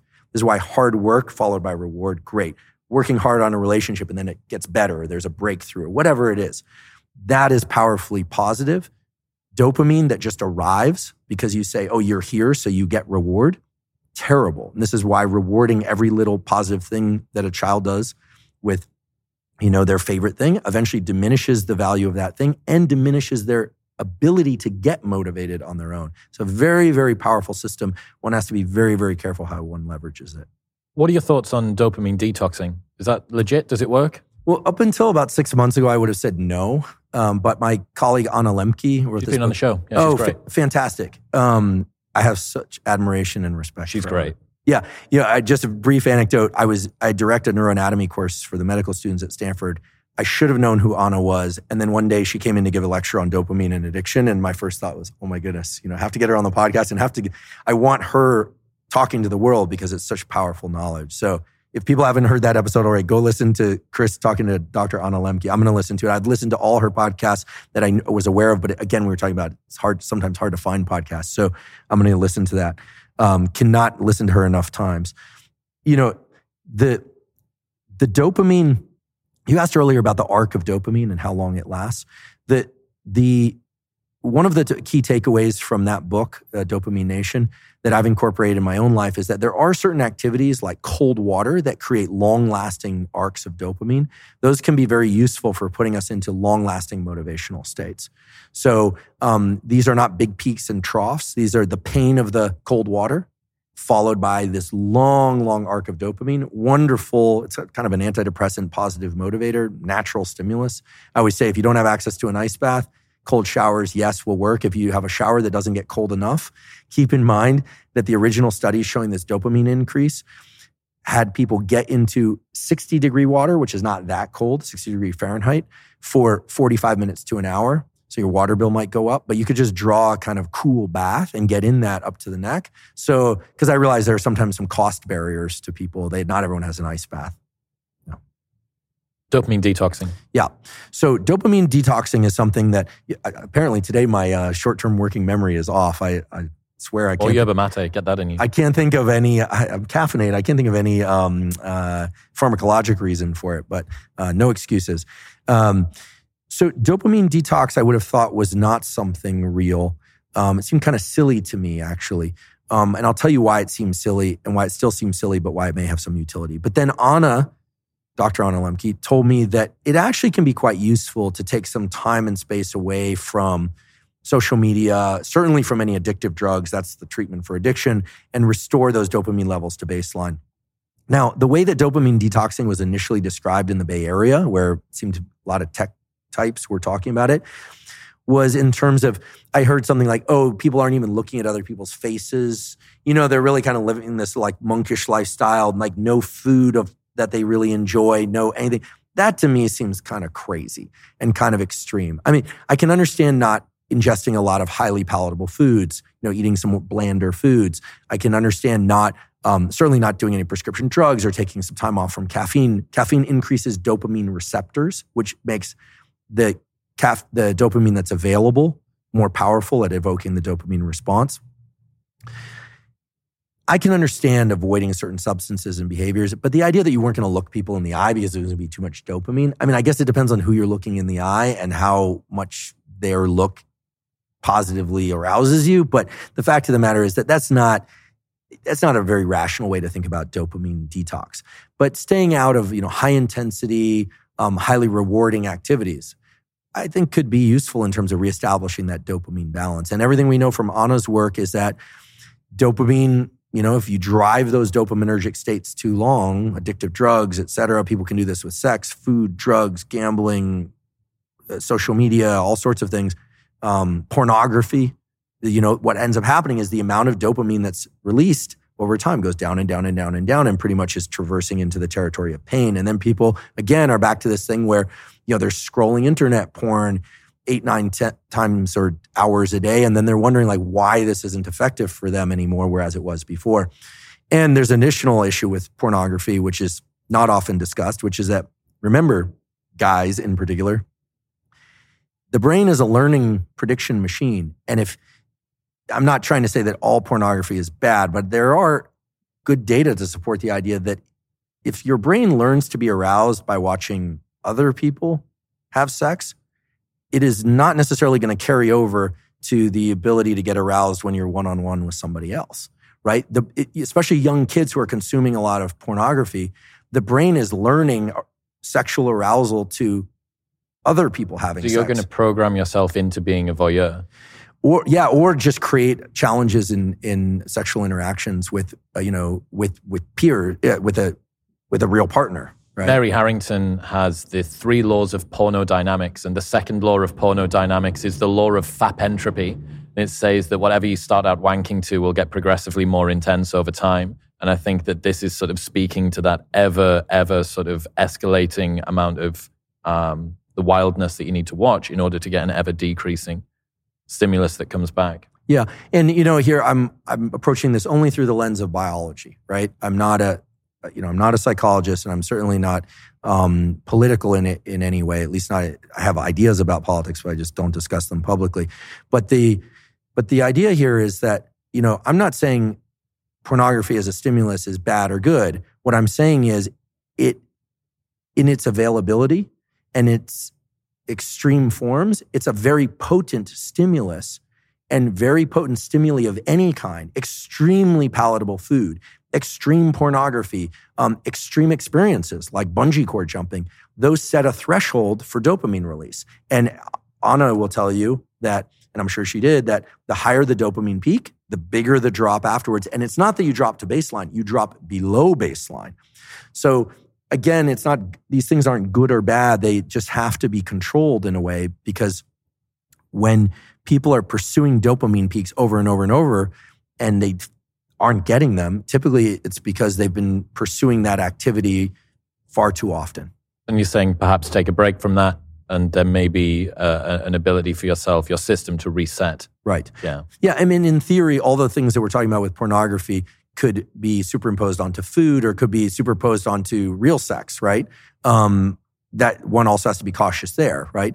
But the cycling back and forth between dopamine and low dopamine states, dopamine fasting as it were, but maybe just low dopamine states, these are natural rhythms that existed in the nervous system. We have to remember what the dopaminergic system is there for. I'll say it again, I wasn't consulted at the design phase, but we know as a generic form of motivation and pursuit, you can imagine the human or the animal that's hungry or thirsty. It needs energy to go pursue the thing. So the idea that you have to eat in order to get energy, that's true. But you need energy in order to get the thing to eat. So our nervous system has energy also. That's dopamine and epinephrine. Yes, we use glucose and glycogen, et cetera, when we're pursuing things. But the idea here is you're pursuing something, and then either by smell or by sight, you think you're on the right track. So you go down that track, and then, there it is. You get some berries, or you get, let's get prehistoric about this, or you get to kill the prey and eat it. And then it gives you energy to continue this pursuit or to reproduce. I mean, there's a reason why humans and other animals seek out reproduction, is that every species, but certainly humans, have 2 innate desires built into them. Whether or not they decide to actualize this or not is the desire to protect young and make more of its own species. Every successful species does that. Even if people don't have children, in general, people care about children because of what they represent. Very few people dislike children. I mean, there are a few mutants out there that dislike children, but you always worry about those kinds of people. Yeah. You were talking earlier on about the fact that dopamine can be released when you set yourself a little goal and then achieve it. And one of the ways that you encourage your grad students is to give them a little bit of reward earlier on so that it keeps them motivated. Is this the same mentality that works during an endurance event when you want to say, I'm just got to get myself to the next lamppost, I've just got to get myself to that hill over there? Is that the same dynamic? Yeah, we can call it milestoning. You just set some milestone. And the key thing here is that, and this is the beauty of the dopamine system, just like the stress system is generic, the fear system is generic. It's designed for a bunch of different scenarios. The motivation system is also generic. It can be to achieve the next lamppost as a milestone, or it can be 5 miles as the next milestone. You get to control that. And so it's completely arbitrary, right? I mean, one of the most brilliant things that was ever said to me by an extremely skilled psychoanalyst is so simple, and yet I do think it's the most fundamental thing to understanding oneself, is that it's all internal. Right? If you finish a marathon in first place, no one comes along and drips dopamine in your ear. You self-generate that. It's all internal. It's all about your internal representation. Now, that doesn't mean that there aren't good and bad events in life, but the fact of the matter is that if you set the next milestone as just outside the distance of what you're comfortable with, and you make it there, if you allow yourself a moment to register that win, you get energy to then set the next milestone and achieve it. That energy is dopamine converted into epinephrine, into adrenaline. And this is why you hear these incredible heroic stories. Like, I mean, I think the movie, sorry, I hate to say it, but the movie was less good than the book, but like Lone Survivor, the Marcus Luttrell story. And actually, I think today or yesterday might be the anniversary of Operation Red Wing. So all those guys sadly died except Marcus. And, you know, in the movie, he sort of, it's like fast forward to where I don't want to give it away, but where he basically is the lone survivor. But in the book, it's crazy. I mean, the guy dragged himself on elbows and knees for miles and miles and miles, right? You know, that kind of ability where you hear about people walking on stubs to, you know, these incredible feats of human endurance and willingness to persist. I mean, those people were able to do that not because of glycogen or they drank their goo or whatever the triathletes are always using. It's because of nervous system energy, the ability to continue to manufacture adrenaline and keep going. And the extent to which that can continue is no one will ever know. I do believe that humans have a tremendous capacity to endure and persist, but that few human beings actually know how to tap into that system except under conditions of extreme survival. And you also hear from really good physicians, ones that aren't into woo biology or woo psychology at all, that to some extent, yes, there are people that unfortunately die in their battle against cancer, no matter what, but that the desire to continue living is a powerful force in and of itself. There may be spiritual components. There may be, that's not the business I'm in, so, and how I don't know the experiment I would do to test it. But almost certainly, setting of milestones and the ability to generate dopamine and adrenaline is what allows people to persist and live longer. There's no question about that. One of the best books that I've read this year is The Expectation Effect by David Robson. Oh, no, I need to. So he is a science writer from the UK, and he looked at a whole bunch of studies. The placebo effect, which everybody's familiar with, right? There is a particular expectation that an outcome is going to come from some sort of medication, and lo and behold, that outcome manifests. He found this across pretty much every area of anything that you care to care about. So my two favorite studies from this, so interesting. He realized that gluten intolerance, self-report gluten intolerance, has increased from 3% to 30% in 10 years. This is why there's so many gluten-free options on the menu? They've got 30% of the population to serve, yeah, so people need it. And he was wondering, well, what is it? Human biology hasn't changed that much. Is it maybe that the foods have changed and people are responding to that? Or is it maybe some sort of expectation because the type of news stories that they're hearing about gluten and about how bad it is for us and inflammation and all this sort of stuff, maybe it's that and people are expecting it. So they brought people into a lab. They sit them down. These people do and do not have self-reported gluten intolerances, and they give everybody the same meal. They tell everybody in the room that it's got gluten in it. It's got no gluten in it. After a while, people who don't have a gluten intolerance biologically, who haven't eaten gluten, have diarrhea, they have hives, they're breaking out in inflammation, they're having to run to the bathroom. Okay, well, that's kind of interesting. He did another story that he spoke about. VO2 max tests that they were looking at. Apparently there's a particular genetic mutation that allows people to blow off CO2 and upregulate oxygen in a better way. They brought people in, even numbers of people that did and did not have this genetic trait, split them into two random groups. So there was a mix of both do and do not have the trait in each. First group was told, you've got the right genetic trait. You should be really, really good at this. Second group was told, oh, sorry, you don't have it. You shouldn't be too good. No surprise, perhaps, that the group that was told that they did, they ended up performing better. But when they actually looked at what was happening in the physiology of these people, they found that the people who didn't have the genetic mutation but were told that they did had a lower overall lactate threshold. They had a lower overall heart rate. They were blowing off CO2 more effectively and upregulating oxygen better than the people who did have the genetic mutation but were told that they didn't.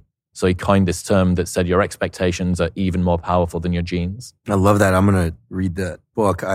That's a remarkable example. And I think that, a lot these days is being made of epigenetic effects and things, but this is almost in the different direction. This is a psychophysiological response.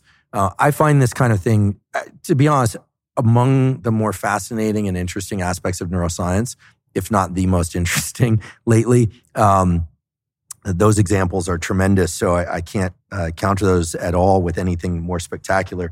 But the work of Dr. Aliyah Crum at Stanford, she runs the Stanford Mind Body Lab, and she's done simple experiments, but they're really elegant, instructing people, one group, all about the terrible effects of stress. It destroys your immune system, et cetera, et cetera. Other people telling them also true things, but all the positive effects of stress. It sharpens your ability to function, you can remember things better, et cetera, et cetera. You see exactly what you are told, basically. Now, you can't lie to people. You can't tell them things that aren't true. It's just about the subset of information that you get dictates the response you get. And perhaps the most dramatic was they gave two different groups of people, and then they actually each got the opposite condition too, a milkshake. One group is told this milkshake is very high calorie, it contains a lot of fat and sugar, et cetera.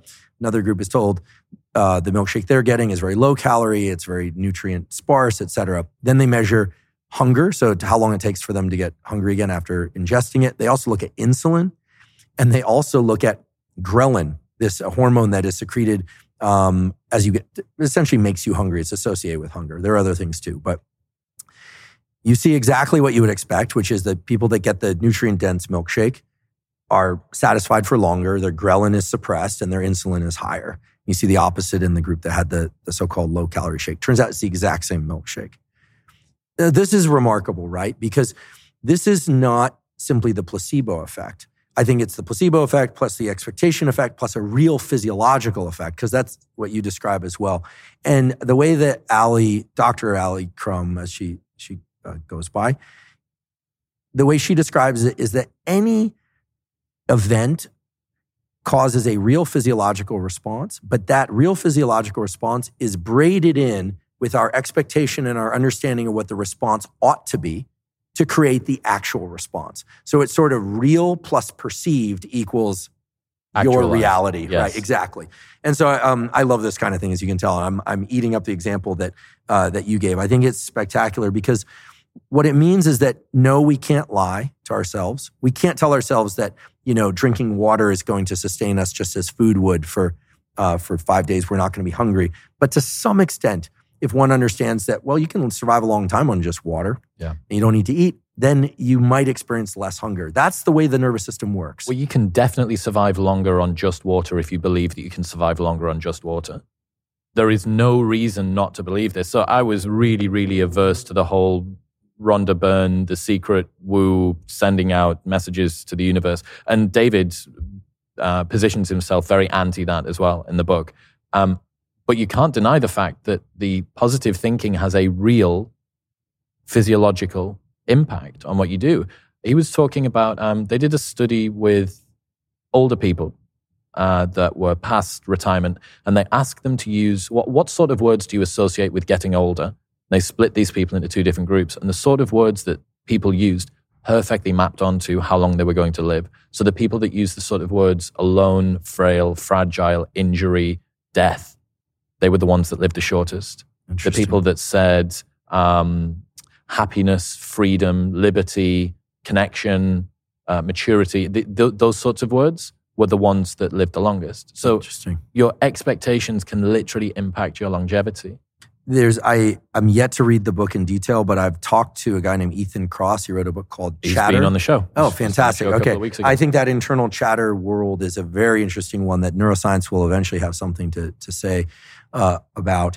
I think the most powerful mindset, at least to me, is one that, again, I learned from Aliyah Crum. This is a mindset that in her peer-reviewed studies of different populations, it's clear exists universally in people in the SEAL teams, but less so, or is perhaps even absent from the general population, sadly. The idea that stress grows you, that challenge grows you, but isn't the only way that you can grow, I think is a very powerful mindset. So, what do you mean by that? So what they did is she surveyed a bunch of different people, different professions, and asked, what's your view of stress? Do you think it grows you, it diminishes your ability, et cetera? So this isn't giving people information, this is asking them for information. And the only group that said stress grows you. The more challenge, the better you get, et cetera. The more stress you experience, the more likely you are to succeed, was this group from the SEAL teams. I don't know if they were new recruits or if they'd been in a long time, but that was the group. I would add to that yes, if you adopt the mindset that stress grows you, you're going to be much better off, but also that stress is not the only way to grow in life, right? There's this idea, we have this, and again, there's sort of a gravitational pull of this, like stress grows you. Yes. Forward center of mass, or, Yep. always be in friction, limbic friction. How about a more expansive or nuanced version of that might be stress grows you. So if you're under stress, you're back on your heels from something, you think, okay, how can I get flat-footed or even forward center of mass? You tell yourself, stress grows me, stress grows me, stress grows me. But that doesn't mean stress is the only thing that will grow you, right? Learning to cycle between periods of hard work and deep, what I call non-destructive, deliberate reset, right? That's what really works over time. I can attest to that. People who just really go out and tie one on in order to recover, you can only get away with that for a few years before your body and mind start to give out, right? So find non-destructive ways to reset, and also adopt the mindset that stress grows you, and adopt the mindset that there are other ways to grow that don't involve stress. And I think you're set up to have a pretty fantastic life. That's my simple view of the way these things work. Speaking of endurance and suffering, what have you learned from Lex Friedman since you've been friends with him? The guy works a lot. You can text him or call him at pretty much any hour except the early morning hours that he happens to be in, because he's likely to be asleep.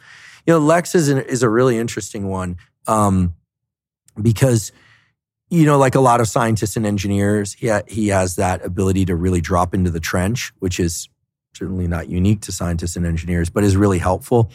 I think Lex comes at things from at once a very engineering physics perspective, which, obviously computer science, robots, and all AI and all that. He loves that stuff.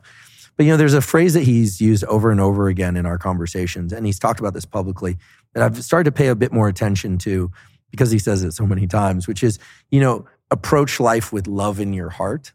Which is weird, right? You think about an engineer who's thinking like this goes there and this is what's going to predict the best outcome. And then you think like approach things with love in your heart. And I think he's right and I think that is very powerful, because there are so many pitfalls. And by pitfalls, what I mean are energy sinks. There, across the day, from the time you wake up until you go to sleep at night, there's so many places for you to put your energy. It can go into online battles. It can go into texting 5 different people. It can be investing in one person. There's so many things.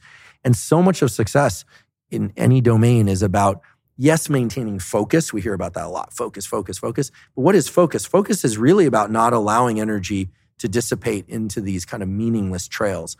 So I think about Lex, and as I do for all people, I think, what animal does he best represent, or what animal best represents him? I think of all people like this. I have this kind of weird process where after I spend some time with somebody, it just pops to mind. Like I can't tell you what animal comes to mind yet. You might see that after the ice bath later on. We'll see how long I stay. You might be a polar bear, super comfortable in the water, the cold water. But I think that, at some point I realized that Lex gets very fixated on things, very, very fixated, but he also knows how to disengage. And he really avoids energy sinks through this and losses through this kind of love thing that he's really into. Because anger is very energetically demanding. It's great fuel, but it's not efficient fuel overall, right? It's like having a gas tank full of fuel, but there are a lot of leaks in it. Whereas I do think that doing things out of genuine desire, there's a calm, sort of energized balance that comes with that. And you feel like you can go forever. So this is starting to sound a little bit woo. It sounds like, the heart is more powerful than the adrenals. And look, they're both powerful. The adrenals can keep you alive and enduring for a long, long time. But if you do things out of anger and friction for too long, your immune system will crash. We know this. But it is essentially infinite how much energy you can derive out of genuine desire to engage with something or somebody. What animal is he then? Lex, well, his hair makes me think he's some spiky thing. He's sort of like, he sort of has the persistence of the porcupine, but he definitely has, I think as much as I don't want to admit it, because I wish it were me, not him, but I think the animal that best captures Lex, because he's also a bit of a loner, is the Wolverine. I've spent a lot of time thinking about actual Wolverines, not the Hugh Jackman version of Wolverines, but the actual Wolverines. They're very solo animals unless they pair up to mate. They are incredibly strong. He is freakishly strong. I've done jiu-jitsu with him. I'm not good at jiu-jitsu. He's a black belt jiu-jitsu, but he is freakishly strong. So if I had to pick an animal, I'd say probably the Wolverine. What's interesting about him, I went to Thanksgiving with him last year, which was my first time of enjoying that holiday here, which is a fantastic holiday, I actually think. We don't have something in the UK where people sit back and do that gratitude, reflection period, except for Christmas. You know, people do that end of year review, but I really think, and especially the time of year it's in, it's perfect. So we were talking, and he was talking about the fact that he was working hard, but he feels this gap between where he is and where he could be, which I sounds like Lex. Sense is a common pattern, yeah. And he was saying that a lot of the friends that he speaks to will say, you know, you're doing well, you're working hard. And he looked me in the eyes and he's like, I don't want them to say that. I want them to tell me to suck it up. I want them to tell me that I need to stop being such a pussy and keep going. I was like, it takes an unbelievably singular person to work as hard as he does. I don't think that the internet, whatever people know about how hard he works, is only a small sliver of just how obsessive and committed he is. And for him to say that he wants to be around more people that push him in that way, it made me realize that perhaps I could be offering more to my friends as well, that offering them just sort of support in the form of acceptance and presence, and I'm hearing you, and dude, you're doing great, or whatever, reassurance in that way, maybe isn't always the best way to go about things. So yeah, it's just something that stuck in my mind. It's a little model that I've kept with me where I'm thinking, look, does my friend need me to tell him that he's doing good? Or does he need me to tell him to suck it up and get his nose down because I know that he can do it? Sounds very much like Lex. I'm learning about your internal workings a bit too. There are 3 kinds of reward. 2 of them are often discussed. 1 is rarely discussed, but is pretty powerful. And I think it's useful to think about toggling between these different rewards, whether or not for ourselves or whether or not in trying to stimulate and motivate other people. 1, of course, is reward. You did great. Congratulations. That was awesome. Loved that podcast. Great that you got an A+ on your report card, or B+ because last year you got a C, whatever it is, reward. Then there's punishment, right? This is obvious. You screwed up, like you take something away, or you take the anticipation of reward away, whatever it is. You screwed up, you're punished, you're grounded, etc. You're not watching TV for a month or whatever it is. No screens for a month.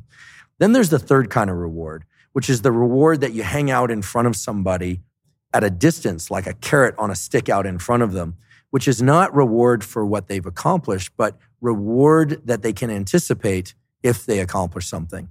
I think this could be very effective in the context that we're talking about it, which is, how would I do this with Lex? I'd say, I really loved this particular interview. If only the next time you have that person on, you also ask them this, right? That's not a punishment. You're not saying it sucked because it didn't include this. You're not saying it wasn't great. You're saying, if next time you were to do that, I think it would be even better. So you're hanging a potential reward out in front. And I think that can be a very powerful motivator. So you can, we could build up a number of different examples around this, but this is not often talked about in sort of reward punishment schedules and motivation. We always think reward and punishment, but we think immediate reward, immediate punishment. Now, in terms of building habits and goal setting and goal seeking, we know that visualizing failure is, for better or for worse, is a far better motivator than visualizing success if you want to get people motivated to start, right? To start. Now, getting people to continue involves regular rewards for reaching milestones. However, and I should have said this earlier, I want to make sure that we do emphasize that the best schedule really is random intermittent reinforcement. So if you're setting milestones on this run, or in your intellectual pursuits or business pursuits or relationship pursuits, if you set a milestone and you get there, you do want to have a little bit of an internal celebration. Remember, it's all internal. So internal celebration, not extrinsic celebration and reward. But every once in a while, it's good to just not reward yourself. Now, at what ratio should you do that? Well, the computer modeling data say that the optimal ratio of successful trials and unsuccessful trials for learning and motivation is going to be about 85% of the time to reward yourself and about 15% of the time to not reward yourself. So random intermittent lack of reward is another way to think about it. And I talked about this with Jocko a little bit, and he thought, oh yeah, probably what we should do is have workouts where it's a big fishbowl full of ping pong balls, and about 15% of them are marked with reward. But the other ones is you do something and you get to go take a ping pong ball out, and if you take that out, then you get some reward if it's marked, and if it's not, then you don't. And rather than every time you accomplish something, you go reward yourself. So here we're getting kind of into the weeds of reward schedules. But I think if you really want to support a friend, punishment you should use very judiciously. Although if they really screw up, a good friend, as they say, will put the friendship ahead of the friend, or the friend ahead of the friendship, excuse me. The friend ahead, like you're going to tell them what they really need to hear, even if it compromises the friendship, if you really believe they need to hear that. Other times reward, like that was awesome, congratulations. And then occasionally, if it's warranted, that was great-ish, but it would be so much better if the next time you did this. Or that was great, but honestly, I think it was a mixture of good and not so good. So I think those are three powerful ways to reward, and they can be mixed up and toggled back and forth according to whatever schedule allows that person to continue. What does your morning routine look like at the moment? Morning routine is wake up. Round about what time? I'm waking up these days around 6 a.m., 6:30 a.m. I'm trying to go to sleep by about 10:30 p.m. Sometimes it's 11, sometimes it's 10. I wake up, and I have to be careful here because whenever I've described my routine in a little bit of detail, people always say, "I can't believe you don't go to the bathroom." It's like, well, of course, I want to be my pants on. Yeah, exactly, right on. Foot, left foot. So I want to be clear. I take care of my basic functions. But when I wake up, I make a beeline for sunlight. So I'm going to get sunlight in my eyes. I'll probably go into the grave saying this, so forgive me if people have heard me say this before, but the single best thing you can do for your sleep, your energy, your mood, your wakefulness, your metabolism is to get natural light in your eyes early in the day. Don't wear sunglasses to do it. Takes about 10 minutes or so. If you live in a cloudy area, if you're in the UK in the winter, yes. Or the summer, maybe you resort to some artificial light as a replacement. But as much as one can, get bright, natural, and if not natural, artificial light in your eyes early in the day without sunglasses. Contacts and eyeglasses are fine. Don't try and do it through a window or windshield. It's going to take far too long. This sets in motion a huge number of different neurobiological and hormonal cascades that are good for you, reduces stress late at night, offsets cortisol, a million different things really that are good for you. So I get that.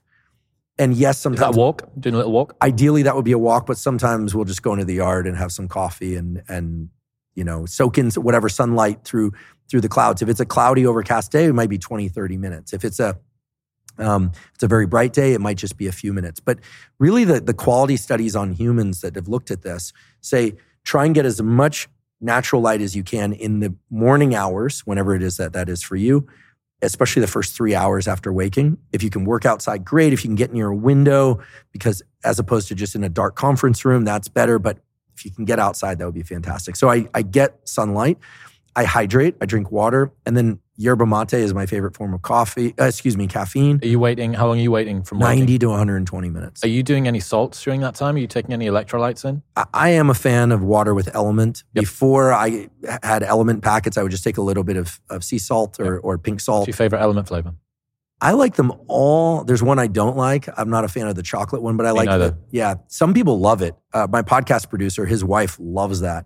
So I give it to her, the chocolate mint one. But I like the raspberry, the citrus one. I love that stuff. Mango chili is, have you opened the mango chili and breathed in shortly afterwards? It's like being pepper sprayed. No, it's absolutely insane. It's like being blasted in the face. But yeah, I mean, that's just the best way. That cold glass of water and that first thing in the morning. And I mean, it was you who reassured me of what I thought was bro science about your adenosine system not being active for the first 90 minutes. And if you're going to pump caffeine onto that, you're not really actually acting on that. Your adrenal system is the one that you need to be looking at, optimal euhydration, all that sort of stuff. It's just such a good way to start the day. So, okay, we've got 90 minutes deep. What have you been doing in that? You've had your light in the eyes. What have you been doing between that and the yerba mate 90 minutes? I do everything I can to not do email, not do social media, and to take care of a few critical tasks. These days, I I have this obsession with trying to do one cognitively hard thing a day, and one physically hard thing a day. Now, it does not extreme physical, not David Goggins level workouts or anything, but in that 90 minutes, I'll typically try and read a research article start to finish, or I'll work on a document that I might be doing a grant or a research paper or planning a podcast or researching a podcast. I try and get my brain into kind of a linear mode. I try and narrow that aperture. Because if I don't, the distraction that's created by social media and interactions with others can kind of wick out into the rest of the day. So I'm not necessarily trying to finish something in that time, but I try and do something challenging. I experience great pleasure from battling through something mentally challenging. But that's something that I built up since my university years when I was about 19 or so, got serious about school and really started to experience the deep pleasure of like, I figured that out, or like, that was really tough. I don't always succeed, but that's what I'm doing in that hour to 90 minutes. But I confess sometimes we'll take a walk during that time and maybe talk through some things that are challenging, or sometimes I get lazy and I'll miss a day of that cognitive challenge. Then I do caffeine about 90 to 120 minutes after waking. And even though I prefer to work out earlier, I generally will then do some sort of physical workout. I have a very consistent routine. I've done it for 30 years where I weight train for 45 or minutes to an hour every other day. And occasionally I take an extra day off. And occasionally due to travel or other commitments, I'll occasionally double up 2 days and then take 2 days off. Yep. So it's really boring, talk about workout schedules, but it's really simple. It's like, I'll do a kind of pushing day, rest, pulling day, upper body push, up, rest, upper body pull, rest, and then legs, take 2 days off, something like that. Are you doing, on the off days, are you doing some sort of zone 3? Always jogging or skipping rope. Those are my favorite forms of cardio. Sometimes swimming, but typically I'll go running for 30 to 45 minutes. Or if I'm feeling a little bit lazier, because I always find the high intensity stuff to be easier than the long drawn out stuff, I'll sometimes throw on a weight vest, a 30 or 50 pound weight vest, and I'll go out for a shorter run. Or I'm a big fan of Knees Over Toes, Ben Patrick. I know you had him on. Yeah, great guy. We were down in Costa Rica with him and his wife, who had the best time and learned so much. I'll occasionally do a backwards, hill walk, or throw on the weight vest for that. We sometimes will get bands and so there's a great way to combine this. We will sometimes get two people in one of these thick bands, do hill walks in the morning while getting our sunlight. Yeah. But that I don't really consider a workout. I consider that just kind of rehabilitative movement. So on the off days, I'm doing cardio. And sometimes that's in the morning, sometimes that's in the evening. I do not like to weight train in the second half of the day because I like to be really caffeinated when I weight train. I like to listen to loud, fast music. Most of the time, not always. I keep my phone out or off for most workouts. Podcasts maybe if I'm running, but I really try hard when I'm working out to just focus on the workout.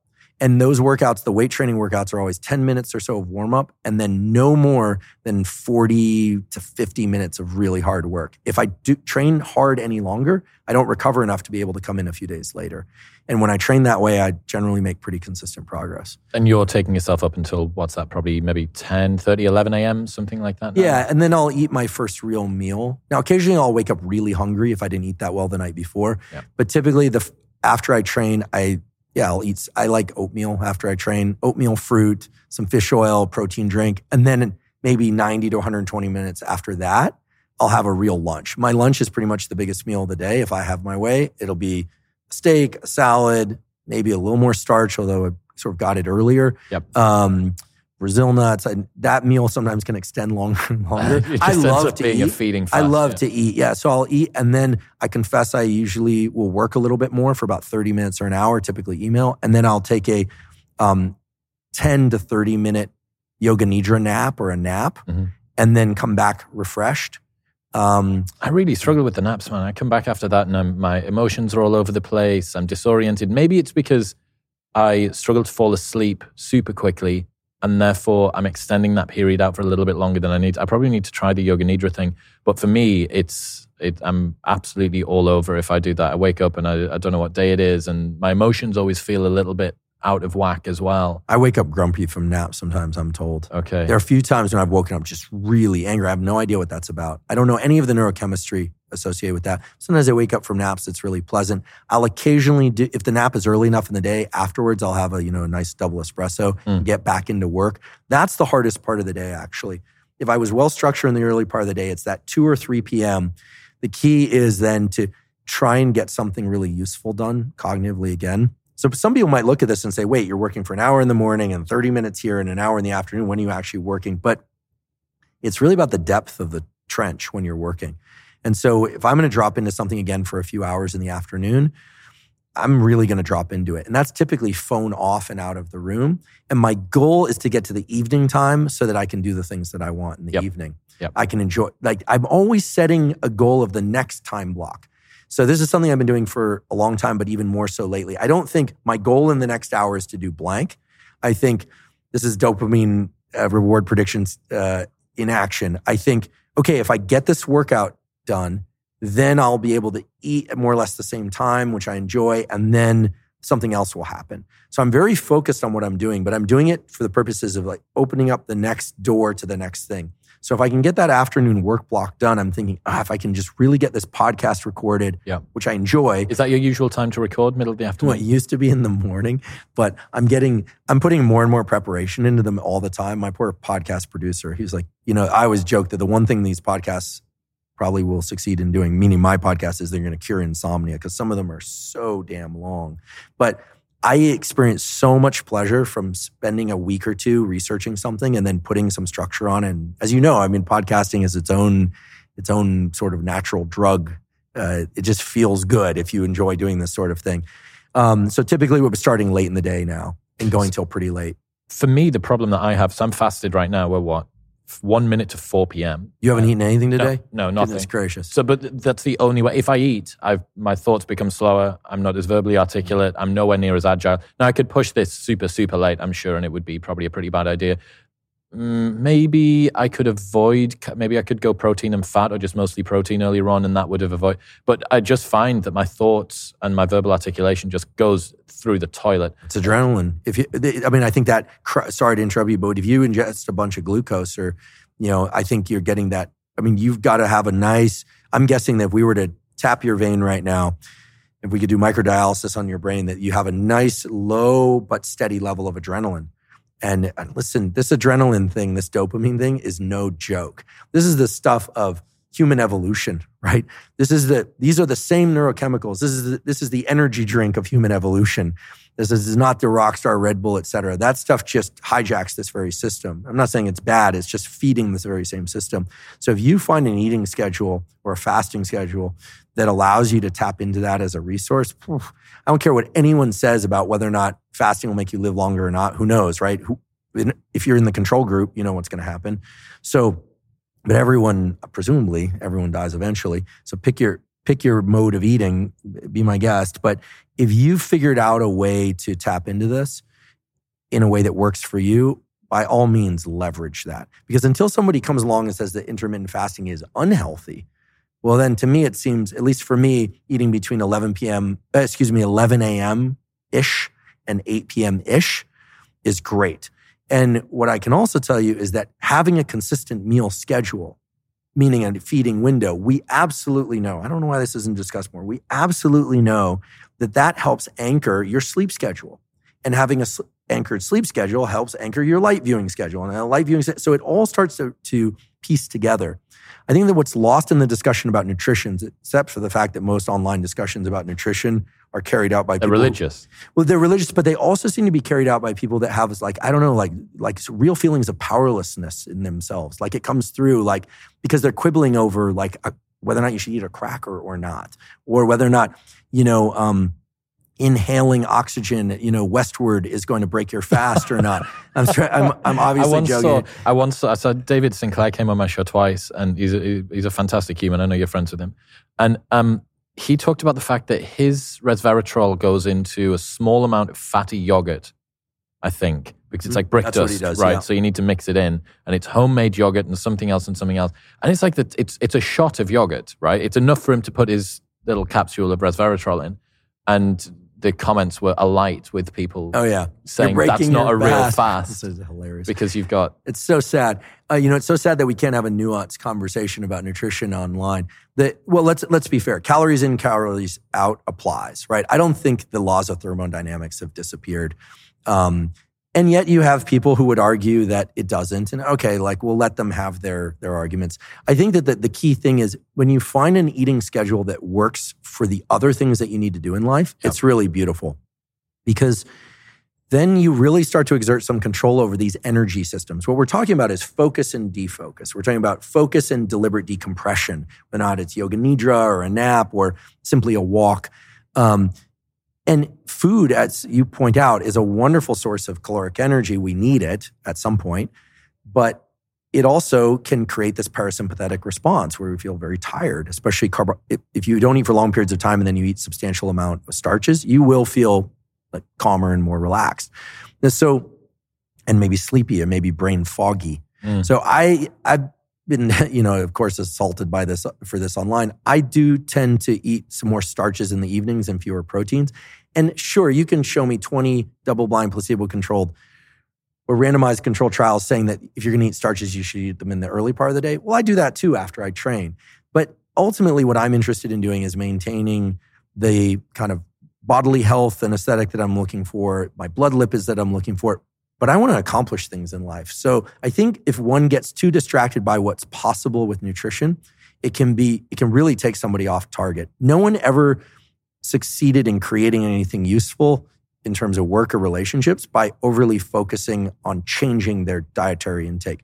But so once it works, once something works for you, I say just stick with it. Just lean into it. And that can change over time. So that can really change over time. Do you know Alex Hormozi? You familiar with him? Sounds familiar. Really hot shit on the internet at the moment. This sort of gym bro who has founded this company and is now moving on to bigger and better things.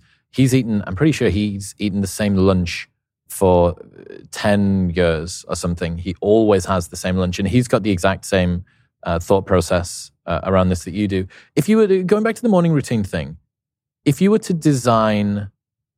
or if you were to instruct someone to do the worst possible things in the morning to set their day up for failure, what would they be? Wake up and stay in bed. There are good reasons to stay in bed in the morning. But once those are completed, then staying in bed is... Curtains drawn. Yeah, curtains drawn. Just using passively scrolling on social media. There are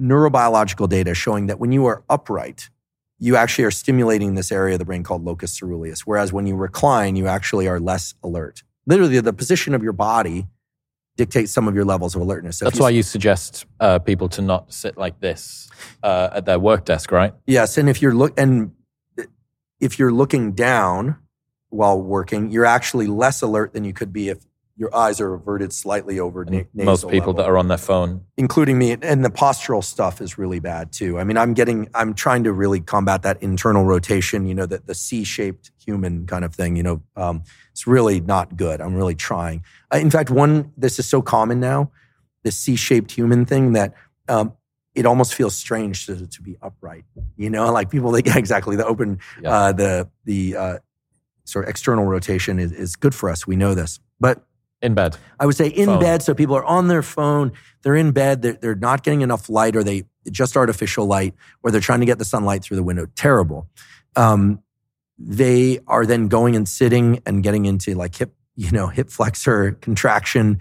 They're drinking coffee too early in the day. They aren't getting into any kind of movement, but it's mostly about this sort of randomization of activities. You're sort of making a cup of coffee while texting. Not getting sunlight, then they're scattering that in with a little bit of work, but then something hits that's stressful and they're diverting their attention. They're sort of building in this attention deficit-like disorder through behavior. So they're not single tasking, they're not monotasking, and they're not being deliberate or intentional with the things that they're doing. They're just allowing the morning to kind of come and take them wherever the wind blows. That's right.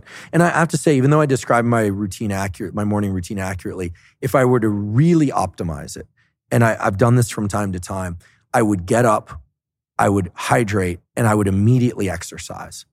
I would use that early, peaking of the cortisol response that comes with waking to get the body into action, sort of Jocko Willink style, right? 4:30. I always see his posts, but I see them at 7 a.m. Yeah, precisely.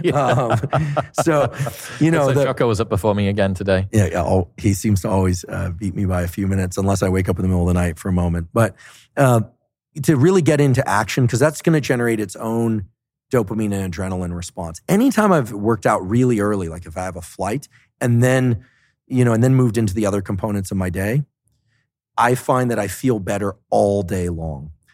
I also will say if I work out really early, maybe between 7 and 8 a.m., well, then my first meal might land at 9 a.m. Yeah. So, you need to be flexible with some of these things, but the general principles apply. I noticed that you haven't put cold exposure into your morning routine. I'm going to guess you must have a cold tub of some kind. Yeah, I have a cold tub and a sauna. I've been less good about that lately. The best time to do that for me is on my cardio days. I do it after the Because run. You don't want to do it post-hypertrophy because you're going to blunt some of the responses that are actually you're trying to get by the workout itself. That's right. And I have one rest day per week where I don't do any cardio or weight training. I really like having a complete rest day, but on that complete rest day, if I can, I'll do 20 minutes of sauna and then cold for 3 minutes, 20 minutes of sauna and then cold. I'll make the rest day reparative. Yep. And generally we make that social where we're talking about things. And we're very social in our working out. Like we talk, my partner and I talk while we work out. When it's time to do a set, I become a little bit of like the drill sergeant. Like, let's do your set. But then occasionally I'm the guy doing a set and I'm like, all right, so this afternoon we're going to, but I try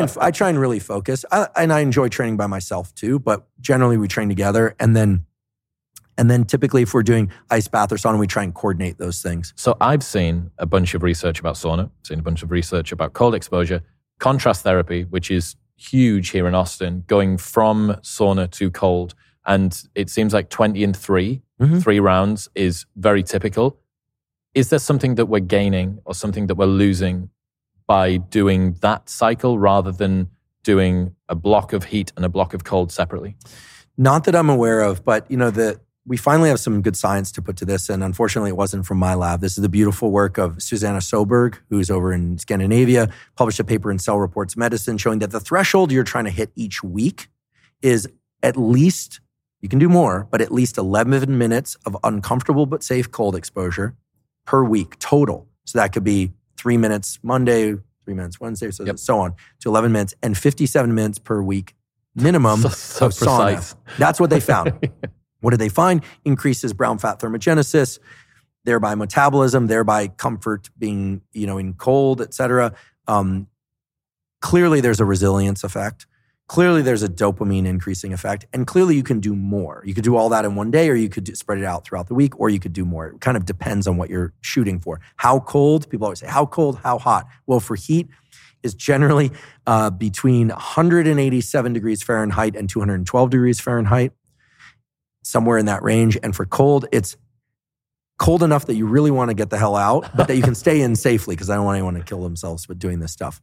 Did I see you say that evening time heat exposure increases growth hormone release by 16 times or something insane, but subsequent sessions of the same only increase it by a very small margin? Yeah. Am I talking out of my ass here? No, you're absolutely right. So we can delineate some protocols.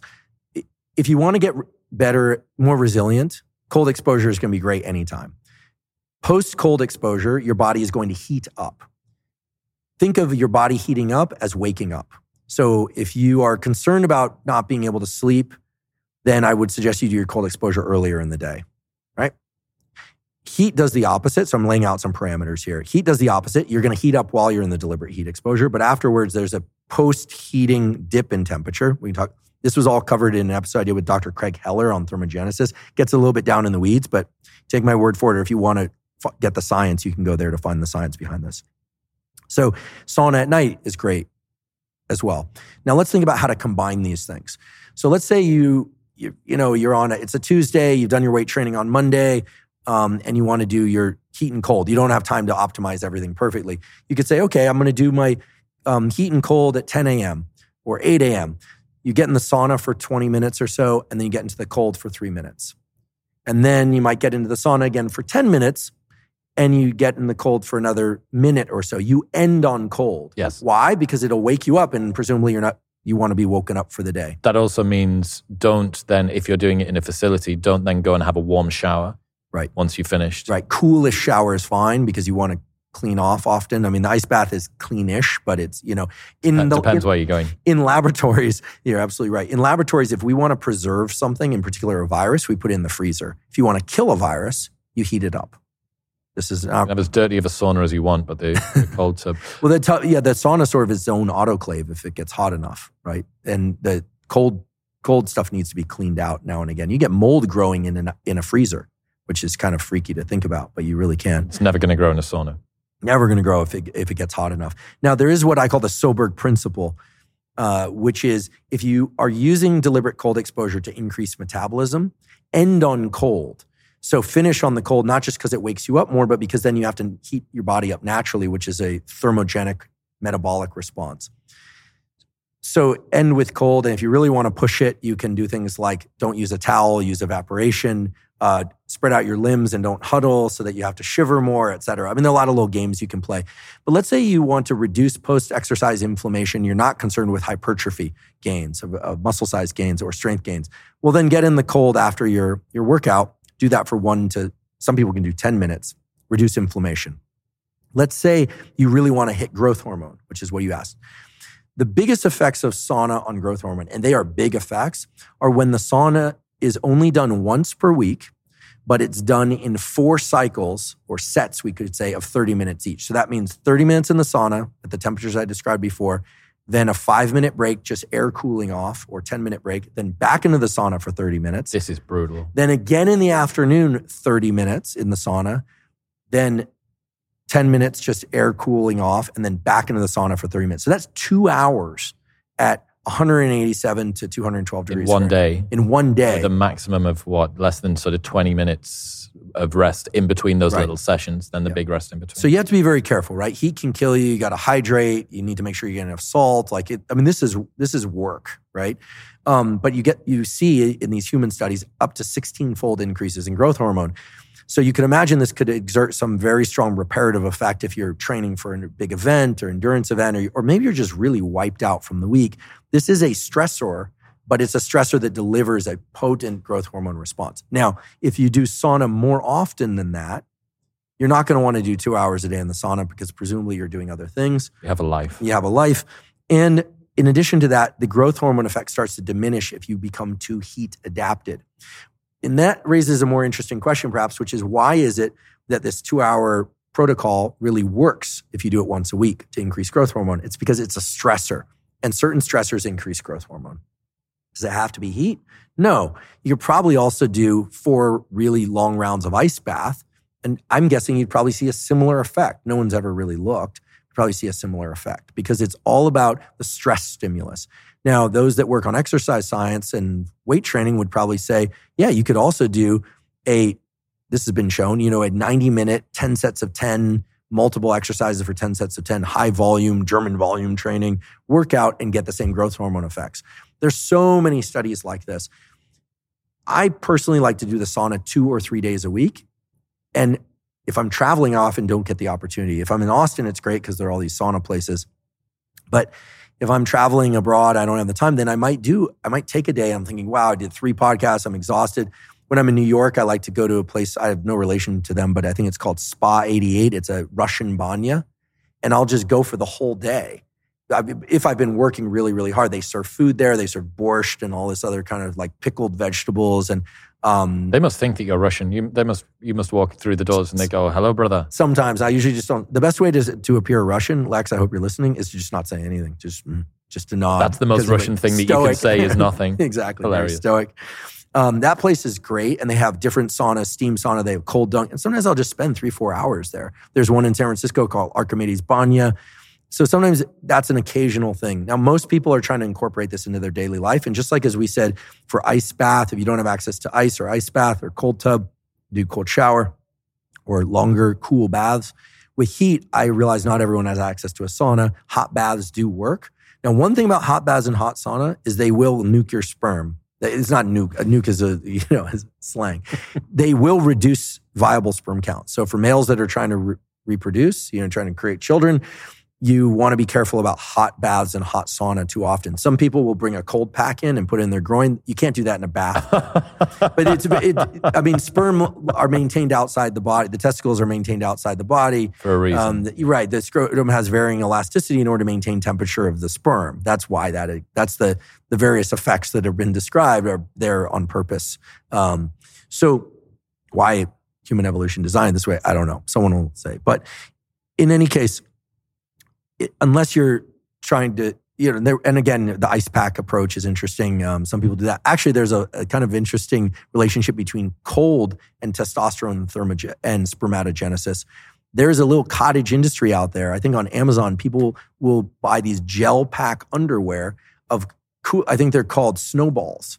This is cooling the scrotum in order to try and increase spermatogenesis. Okay. Now, I'm not aware of any data on this, but people report anecdata and have shown their blood work and stuff that it actually works to increase testosterone levels. I am not aware of any peer-reviewed studies. Now? I am not. I'm not. I would not be sitting as comfortably as I am right now. But I find this sort of amusing on the one hand, and then on the other hand, I think what we're arriving at is some general principles of physiology, which are that light, exercise, temperature, both heat and cold, are all very powerful stimuli for creating hormonal and neuromodulator dopamine epinephrine effects. And when you start to dig beneath the surface of all these protocols, Wim Hof breathing, ice baths, sauna, snowballs, what you are finding is that these are all different stimuli to tap into these different neuromodulator systems, right? Sunlight on our skin and into our eyes organizes all these hormone cycles. There's a beautiful study out of Israel just this last year, peer-reviewed study showing that if men and women are told to go outside and get a lot of sunlight exposure on their skin for 20 minutes a day, 3 times a week, testosterone and estrogen levels go up substantially. Feelings of desire and sexual passion go up. There's a real effect of the summer months for people. And it's hormonal, and that's because the skin is an endocrine organ. These effects shouldn't surprise us.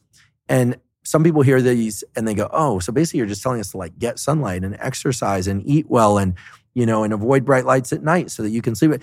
Yeah, that's basically what we're saying. We're saying that because there's now substantial physiology to support that. There's nothing new in terms of the mechanisms. The mechanisms haven't evolved in, we believe, hundreds of thousands of years, if not more. The ways to tap into these systems are many. High-intensity interval training, you're going to get increase in adrenaline. Yoga Nidra, meditation, a nap, you're going to get increases in serotonin. So it's not trivial, though. I want to be really clear. These sorts of things are not trivial. They are exceedingly powerful because they tap into systems that we all harbor. So the beautiful thing is they work the first time and they work every time. And there are very few things you can say that about. They work the first time and they work every time. And the reasons they work are now becoming clear to us through these more high-quality studies. There's a lot of conversations at the moment around concerns for the average amount of testosterone that men have got. Estrogens in the water and stuff like that. Should we be worried? How worried should we be? Plastic bottle. Yeah. So I just recently came back from Copenhagen. I was there to give a talk for the Lundbeck Foundation, and there was another talk that the Lundbeck Foundation put on. They do a great popular science series called Coffee and Cocktails. I'm not a drinker, but it's so European. It's so different than over here in the States. Was everybody smoking outside? No one was smoking, but people were allowed to bring in real glasses with ice in them, and yet the auditorium was silent. This was a big it's in the concert hall in Copenhagen. It's a very beautiful venue. And you couldn't hear an ice cube chink the entire night. No clink, clink, clink. No chinking of the ice cubes. People were in there with their cocktails and enjoying science. And earlier that week, there was a talk by Dr. Shana Swan. She wrote a book called Countdown. She went on Joe Rogan's podcast, I believe earlier last year. And she talked about the decline of sperm counts from the 1930s until now and ties it in she's a serious researcher with National Institutes of Health grants, et cetera, ties this to the increasing presence of phthalates, the most difficult word to pronounce in the English language besides ophthalmology. Phthalates that are present mainly in pesticides. If you look at sperm counts and testosterone levels in males in different areas of the United States, they are significantly lower in areas where there's a lot of pesticide use, in rural areas where there's a lot of farming and pesticides. Very serious issue. And in the offspring of mothers that ingest phthalates, there's the anogenital distance is what they study in the lab. The what? The anogenital distance, literally the distance between the base of the scrotum and the anus in males is much greater than it is in females. There's a word for that. Females don't have a scrotum, obviously, so they measure from the base of the genitals to the base of the vagina to the anus. In males, they go from the base of the scrotum. It depends on the study. Sometimes it's the top of the scrotum. I always say, you always have to be careful when people are measuring anything related to genitalia because somebody's going to cheat in the measurement. So in any event, I don't know how they controlled for that, but she shows these remarkable pictures in mice and in humans of people that are exposed, or mice that are exposed to phthalates, and basically males are showing the more female-like pattern of anogenital distance when they're exposed to these phthalates in utero. Okay, this is not post-birth. This is in utero. The mother's being exposed. It crosses the blood-placental barrier. What's happening? Well, this is reducing sperm counts. Now, what can people do about this? Well, first of all, there's this question of whether or not phthalates are having a similar effect after a child is brought into the world. One doesn't know, but we do know, and goes back to my early graduate work, was on the effects of androgens like testosterone and DHT on different traits of brain and body. We know that, for instance, just very briefly, that during pregnancy, the brain is organized male by way of, believe it or not, testosterone converted to estrogen through a process called aromatization. But the growth of the penis, the fact that there even will be a penis, et cetera, is set by a testosterone called DHT, dihydrotestosterone. Testosterone converted to DHT through 5-alpha reductase and on. That's an organizing effect on the system, as they call it. But then there's an activating effect where during puberty, the testes just start producing testosterone. Some is converted to DHT, and the DHT is what creates the growth of the penis. Okay? In people that ingest phthalates during puberty and in the post-puberty years, it's conceivable that those phthalates could inhibit the activating effects of androgens, not just what we call the organizing effects of androgens early in life. Okay, why is this interesting and important? Well, sperm counts are definitely going down. Are they going down so much so that people are incapable of reproducing?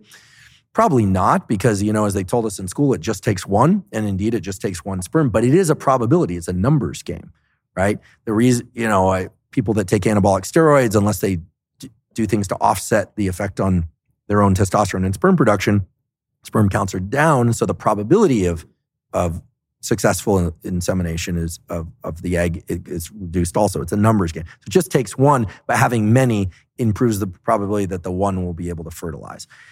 So the short answer is yes, I think it is very concerning. Now, which things should we be concerned about? My understanding of the literature, and here I'm now venturing into territory for which I am certainly not an expert, is that things like plastics that have BPAs may be a concern. Drinking water may be a concern. But the most serious or enriched source of BPAs are things like printed receipts. I was out for dinner the other night. It was probably about a month and a half ago. And the server came over and I reached for the receipt. And as I was going for it like this, one of the girls who I'd never met before, she's a creator online, hit my hand away. Like, are you really going to touch that? And this is the first time I've ever heard about this. Yeah. This is legit. Yeah, printed receipts are a rich source of BPAs. And topically, that could come through the skin? Yeah, it could go transdermally. I mean, now, you'd probably have to handle a lot of receipts. I mean, I don't think you're going to handle... If you're a checkout cashier, perhaps, this would be the sort of thing... Definitely checkout cashiers. And listen, it's going to vary. Some people are operating with a testosterone level and sperm count that's already back on its heels, so to speak. Some people have abundant testosterone and sperm. So it's really going to depend on the individual. I don't think people should get paranoid or delusional about any of this. But just don't start sleeping in a bed of receipts. Don't start sleeping in a bed of receipts. That's an interesting, there are all sorts of jokes that could be made about that one that I won't make. But there are also some other things like, do a little bit of online research about phthalates and don't go to fringe sites. Go to Dr. Shana Swan's website, right? I believe she's at Mount Sinai or one of the other larger medical schools in New York. Go to her website. She's a legitimate researcher and see what's there. See what the sources of phthalates are. Pesticides. Does that mean you should only eat organic fruits and vegetables? Maybe. I don't know which pesticides people are using on which fruits and vegetables, right? So there's some research that needs to be done.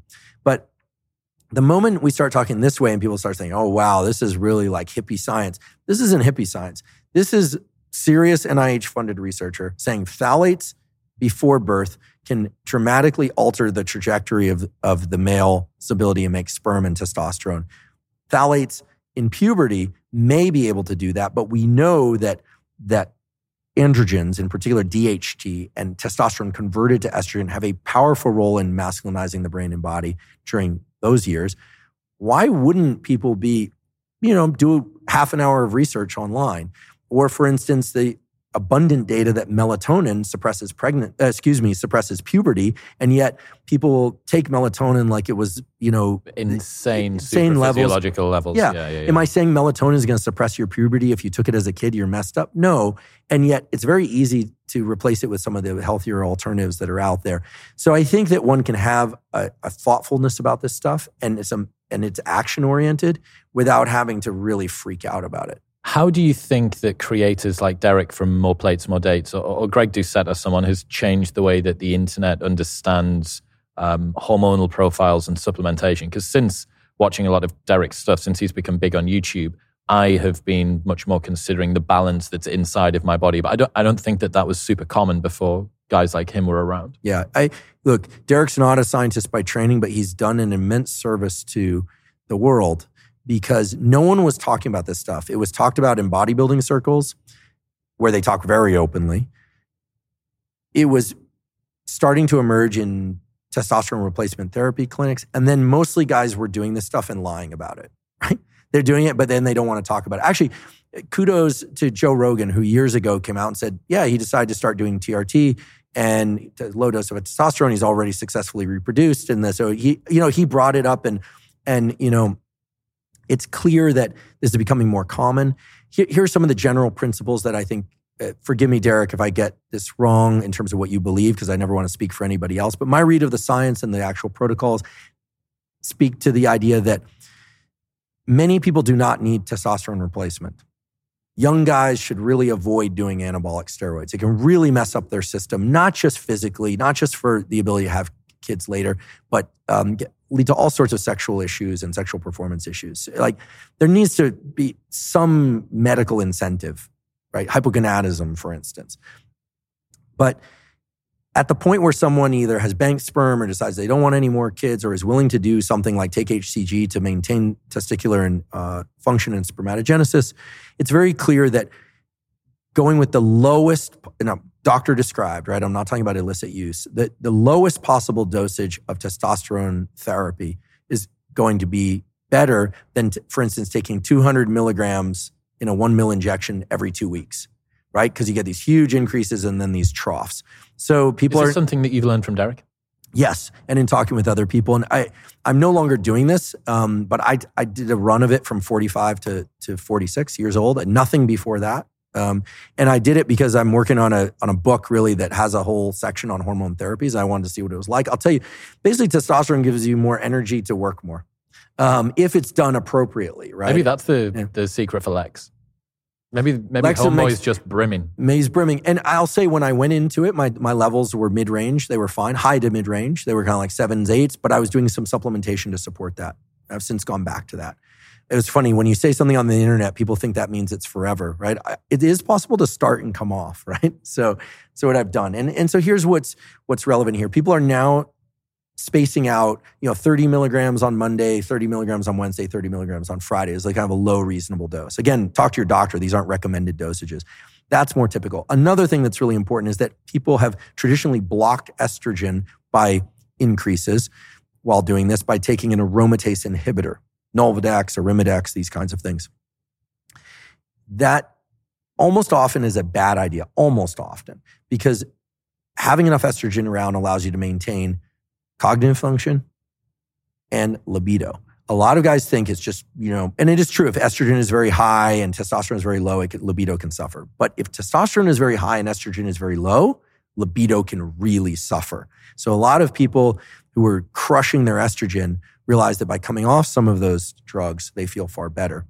far better. Interesting. Far better. So most people I know that are doing this are taking low doses of testosterone semi-frequently throughout the week, 20 to 30 milligrams every other day or so. There's a lot of variation around this. And then not doing anything to reduce aromatase, or if they are taking very low doses, not 1 milligram of Arimidex, but maybe something like 0.1 milligrams of Arimidex every third day or so. Again, not a recommendation. Talk to your doctor. The smarter clinics are starting to think about this. And actually, I don't have any financial relationship to Derek or to Merrick Health, which is his clinic, but from what I understand, they do a very good job. I did help them design a mostly herbal supplement for testosterone support for people who are not on TRT, as things like Tonga Ali Fidoja. But unbeknownst to most people, I've not made 1 penny on that. That was just based on a conversation of the research with him and Dr. Kyle Gillette and a few other people. So estrogen can help maintain libido also. It can increase libido. Now, here's something I learned that's really interesting from Peter Attia recently. Women, as we know, make both testosterone and estrogen, and of course, a bunch of other hormones too. If they get their blood work back and you were to adjust the units that those hormones are measured in, nanograms per deciliter in some cases, picograms per deciliter in other cases, if you normalize them all to the same nanograms per deciliter, you would find that a healthy woman has more testosterone than she does estrogen. That's right. I asked him this 3 times. I'm like, you're telling me that women have more testosterone circulating in them than estrogen? He said, absolutely. Now, maybe there's a caveat to that during some phase of the menstrual cycle, but that does not mean that their testosterone levels are higher than that of men.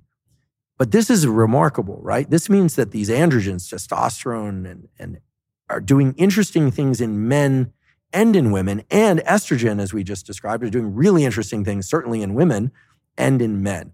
So this idea of more testosterone, less estrogen good is always the case. That's simply false. You have to think about whether or not it's a man, whether or not it's a woman, whether or not the goal is more or less. Typically, people aren't going for less libido, but I suppose it's possible. Some people out there with that. Some people might be highly distracted by an excessive libido. Right? That's a different story. And then, of course, DHT. So I think one of the things that Derek has really contributed to the world, and I think is important for people to know, that a lot of the drugs that are used to treat hair loss, finasteride, Propecia, things like that, block DHT receptors, dihydrotestosterone. DHT is responsible for beard growth in the face and for balding, male pattern baldness. People, because they want their hair, will take these drugs. If they take them in pill form, they're blocking DHT everywhere, and they can experience severe defects in libido and sexual performance. Now, before that... Choice between your hair and your erection. For a lot of people, it is, right? I mean, there are now topical things, and Derek talks about all this kind of thing. They're topical solutions. Really deep. He goes really deep into all this. And what's interesting is, we also can take a step back and say, like, what's the landscape of health information that created this opportunity for a kid in his 20s? By the way, no one knows his last name. Very clever. No one knows his last name. Well played, Derek. It's kind of an avatar of a human, right? Although he's real.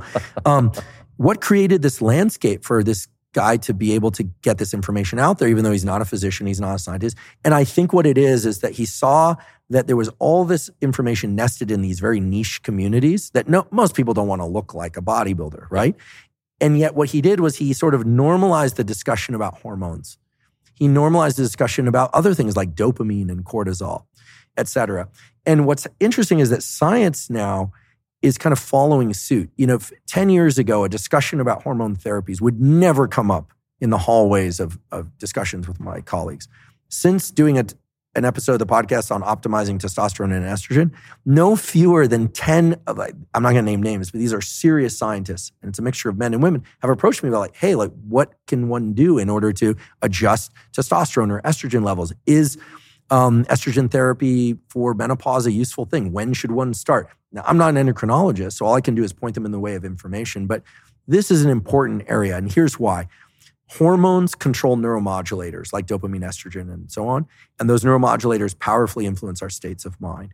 So if your hormones are out of whack, your neuromodulators are going to be out of whack. Typically, the treatment for depression would be to go in and just give a serotonin reuptake inhibitor or a Wellbutrin-type dopamine thing. Now, that has its use, but I love this trend now, not towards hormone therapy necessarily, but just toward a thinking, a mindset of how deep in the layers of my biology can I go to create these sort of waves of health that rise up to the level of ability to focus, and et cetera. For so many years, it's all been attacked at the surface, kind of the waves on the surface of the ocean. And yet there's this we're now talking about the deep tectonic plates movements that are affecting all that in any case. Around about 30 years ago, you took a real hard turn in life. It seemed like you drastically altered the trajectory that you were moving on for quite a while. And I'm very interested in how anybody manages to make severe life changes like that. I think that many people they believe that they have control over maybe their daily habits and little things here and there, but they don't have huge global control over their life direction, certainly not in the way that they want. Reflecting on that now, does it almost surprise you, sort of the ability that you have to be able to change that direction? It seems so unbelievably rare. Right. So I don't know. I like to think everybody harbors it inside themselves. I can say without going into the whole backstory, because I've done it before. I mean, at 19, I basically just looked at myself and decided that I was a loser, right? I mean, I was able-bodied, which was helpful. I had a mind that could remember things, which was helpful. I was interested in a few things, but none of those things were setting me up for career or ongoing progress. And I had a lot of maladaptive behaviors, right? At the time, I was getting involved in fighting. I wasn't completing my schoolwork. I was just really in a bad place. And it was really fear and desperation, mostly fear, that inspired the switch. Along the way, I haven't talked about this publicly, to any great extent, but along the way, I hit numerous roadblocks again and again. Sometimes they were situational, like people close to me dying and the grief that came with that. Sometimes it was my own kind of feeling like I was getting pulled back toward a state of mind that wasn't healthy for me, and so on. But I think what I've been good at least good at, not great at, but at least good at, is finding really good mentors that would allow me to get to the next node, the next milestone. And I should say that some of those mentors were real people that I didn't say, can you be my mentor? Not that that would be a bad thing, but really tried to model my behavior after people that I respected. And sometimes those mentors were people that I didn't know at all. I mean, I'll just say this right now. I'm going to embarrass him by saying it, but I was a junior professor, meaning before I got tenure, running a lab. I had a bulldog puppy, a laboratory, and a home for the first time in my life, and feeling very, very overwhelmed and distraught. And I made many of the things that I heard Tim Ferriss say sort of central to my way of doing things. I didn't go 4 hours of work a week, but I did start to get extreme about organizing my schedule. So he was a big influence on you, Tim? Huge. And I know Tim a little bit. We have some common friends, and I feel very fortunate that now we're in touch because gone on his podcast and gotten to know one another, but just huge. I mean, like there were no organizational forces in my life for me at that time that could help me navigate through this landscape of, I'd never been a professor before. I had taught it now. This was many years ago now, but I knew how to do science. I felt confident in my ability to take an empty room and a budget and buy the right equipment and do the experiments, hire the people. I had no problem with that. But how to regulate my time and my energy and how to communicate with people. I mean, he had these like little things that I don't like the word hacks. I hate it because hacks implies that you're using something for a purpose that it wasn't intended for. That's a hack. But he had things like, instead of asking people, like what's up when they come in your office, asking them, what specifically, what can I do for you? Like, what do you need? Right? Really cutting to the chase because time became a valuable resource. Little things like that, tiny things on the surface that translate into huge conversion in terms of time and energy. And even just setting aside some savings and things. It's not that I'm not dumb about money, but I've never really taken the time to think about how I was going to invest money or do anything. So Tim did a tremendous service for me. Without realizing it. And I've thanked him now 1,000,000 times. I'm going to thank him 1,000,000 times. I'm thanking you. Thank you, Tim. I'm thanking you again. Things like that. So selecting mentors. Then eventually, when it came time to start podcasting, I mean, Lex, whether or not he knows or not, just thinking, oh, here's another guy he's a scientist. He's at MIT. The fact he always wore that suit I thought I'm going to copy them and just always wear the same thing because I don't have to take guesswork. I can take the guesswork out of it. There were little things that were super deliberate that just saved me time and energy. And I think that that's helped me along the way. And then the other thing is I have really tried to adopt this idea that when it's inevitable, and it will inevitably arrive, that stress grows us, that it really sharpens decision-making. It really sharpens decision-making. And, if you have a very stressful event and then you recover from it, the worst thing to do is just go and keep going. You need to take some time and reflect about what led into that. So I think I'm very good at leveraging fear into positive change.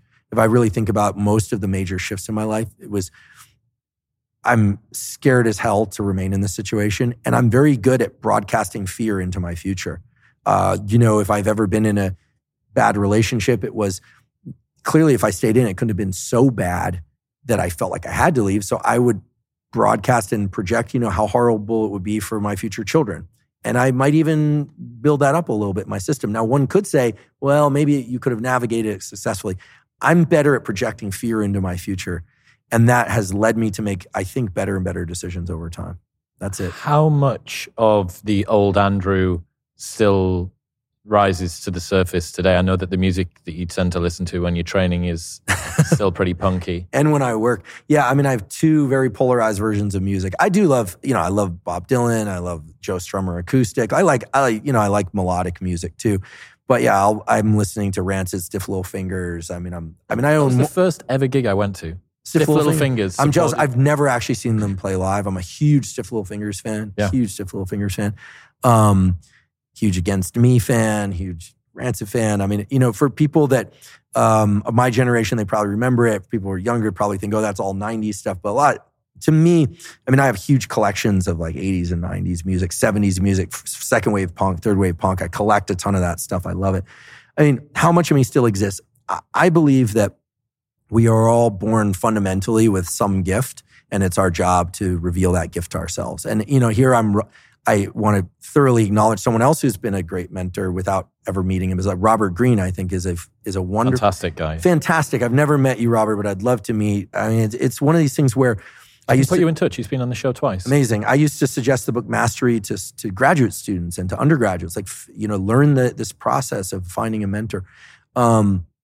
And in science, we have natural mentors, graduate advisors and postdoc advisors. And I made sure, I will say this, I should have said this earlier, when a mentor has sort of arrived in my life, either virtually or in reality, I make the most of that relationship. I really nurture those relationships. I still go to visit the children of my dead graduates advisor kids, because I care. These people are like family to me. How much of it still exists? Well, the energy has always been the same. The energy is I have an absolute obsession from day one.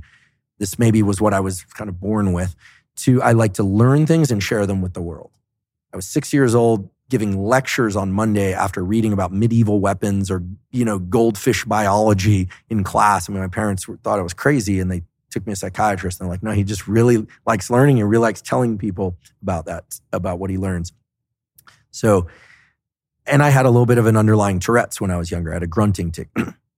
And when I'm tired, it sometimes emerges a little bit. And for me, learning and kind of seeking kind of calms that somehow, as does training, as does skateboarding. I did boxing. Of course, head damage isn't good, so I stopped boxing. But that's always been in me. That's how my nervous system kind of tilts left in that way. The energy, I would say I'm able to turn the dial. I'm able to tap into kind of some old hurts and angers as fuel, but I really try and orient towards things in a very Lex Friedman-ish way from a place of love. Show them, do things from a place of love because it's a more continual resource. Really believe it's this dopamine epinephrine cycle, positive feedback cycle. I really do. And so that's all there.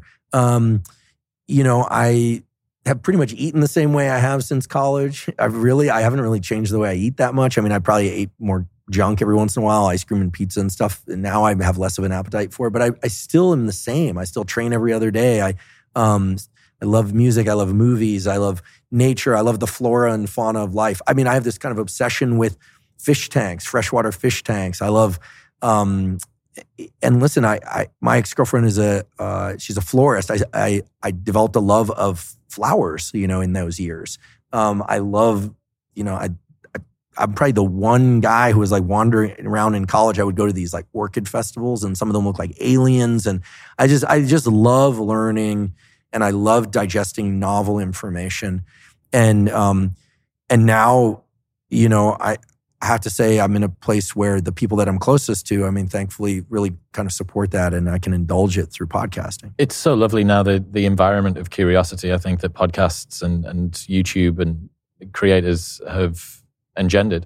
So cool. The fact that you get to find out about something that you really care, that you would have done, right? You would have done it for free without anybody else knowing about it. Right. And then somehow telling other people the thing that you found out in this version of the simulation is called a job or a pursuit or something. It's wild. Another thing that has carried over from your youth are your tattoos, which I've heard you talk about, but never seen. What's your relationship with your tattoos, and why has no one ever seen them? Yeah. Actually, it was Tim Ferriss that outed me on this one. He was like, I found a picture on the internet with you in full sleeves. I believe that, tattoos are, this has come as no surprise, are a literal expression of what we feel on the inside. And, I'm not recommending this. Kids, don't do this. I started getting tattooed really young. How young? About 14, I got my first tattoo. No way. We did them ourselves. With India. Your first one was yourself? Please no one do this. India ink and a needle. And we used to do these. It was really bad. They're called knick-knack tattoos, or we kind of would do this at home. Don't do it. It's really bad. You get bad infections. They're ugly. They blur. They bleed. It's not good. I started getting tattooed. When I was a kid and growing up skateboarding in the punk rock scene, there were these guys in the town where I lived. They called themselves the Yahtzee guys. I don't know why. I don't know what that was about. But they all had full sleeves. And they were super nice guys, and they were all into skateboarding and, and vehicles. And I just looked up to these guys. I thought, someday I want full sleeves. I've got full sleeves. I'm basically like neck to wrist. So chest piece as well? Yeah, chest covered. Back's covered, yeah. Nothing on my legs, nothing on my stomach, ribs, yeah. Tops of my shoulders. And I got a big picture of Costello, my dog, back there. I've got a picture of his paw back there. I've got a picture of another dog I used to have. There's still some space for a few things. There's some things very personal to me. Is that the reason that you prefer not to show them? Yeah, I think that there are a couple reasons. I'll just be clear as to why. First of all, when I show up to podcast, it's the same way I show up to lecture in the classroom auditorium.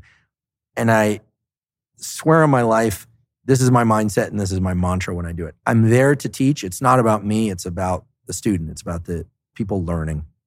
I don't want it ever to be about me. I don't want the focus to be on me. Obviously, I'm the voice and the person talking, but I really want people to internalize the information. And I do think that the tattoos, because they have nothing to do with the information, are a distraction.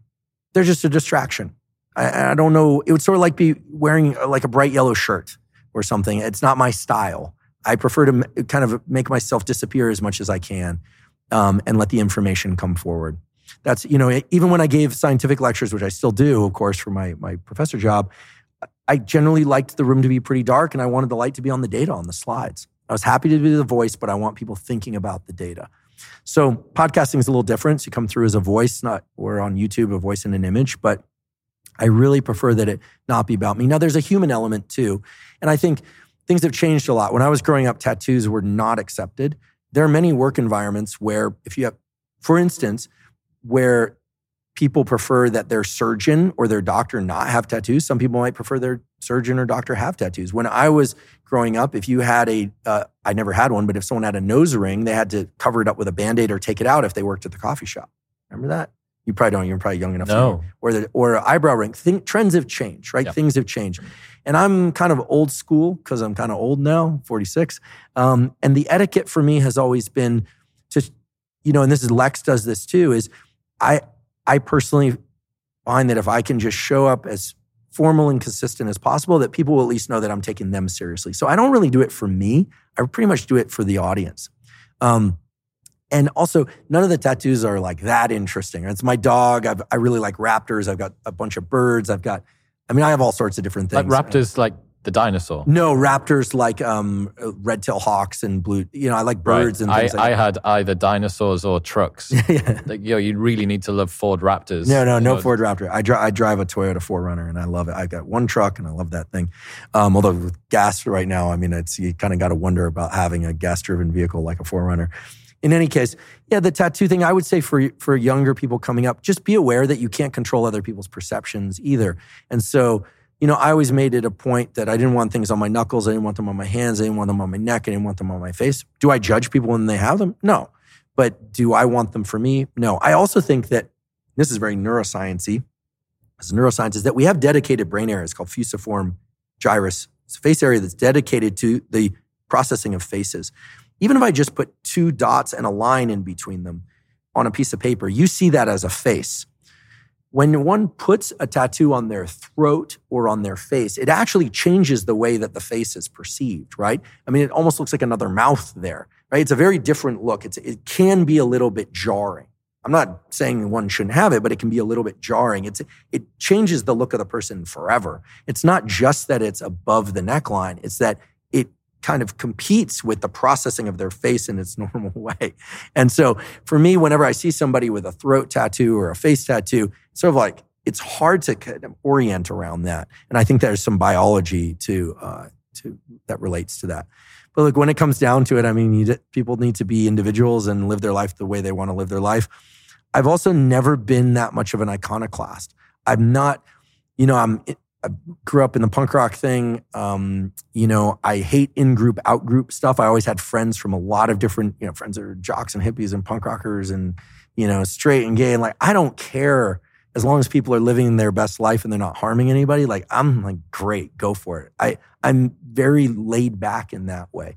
Of course, if people are harming other people, then I believe that liberty and independent freedom. I mean, liberty is, one of the highest things, for me. So, but I don't consider myself a very judgmental person, but you can't always control the perceptions of others. So I would just think people should be thoughtful about what they want to accomplish in life in terms of a life mission and just ask whether or not some of the permanent cosmetic changes they might make might align with, compete with, or be neutral for those life missions. My life mission is very simple. I want to teach people the beauty and the utility of biology. I'm going to do that today. I'm going to do that until I take my last breath in one form or another, because that's what excites me and that's what keeps the dopamine cranking.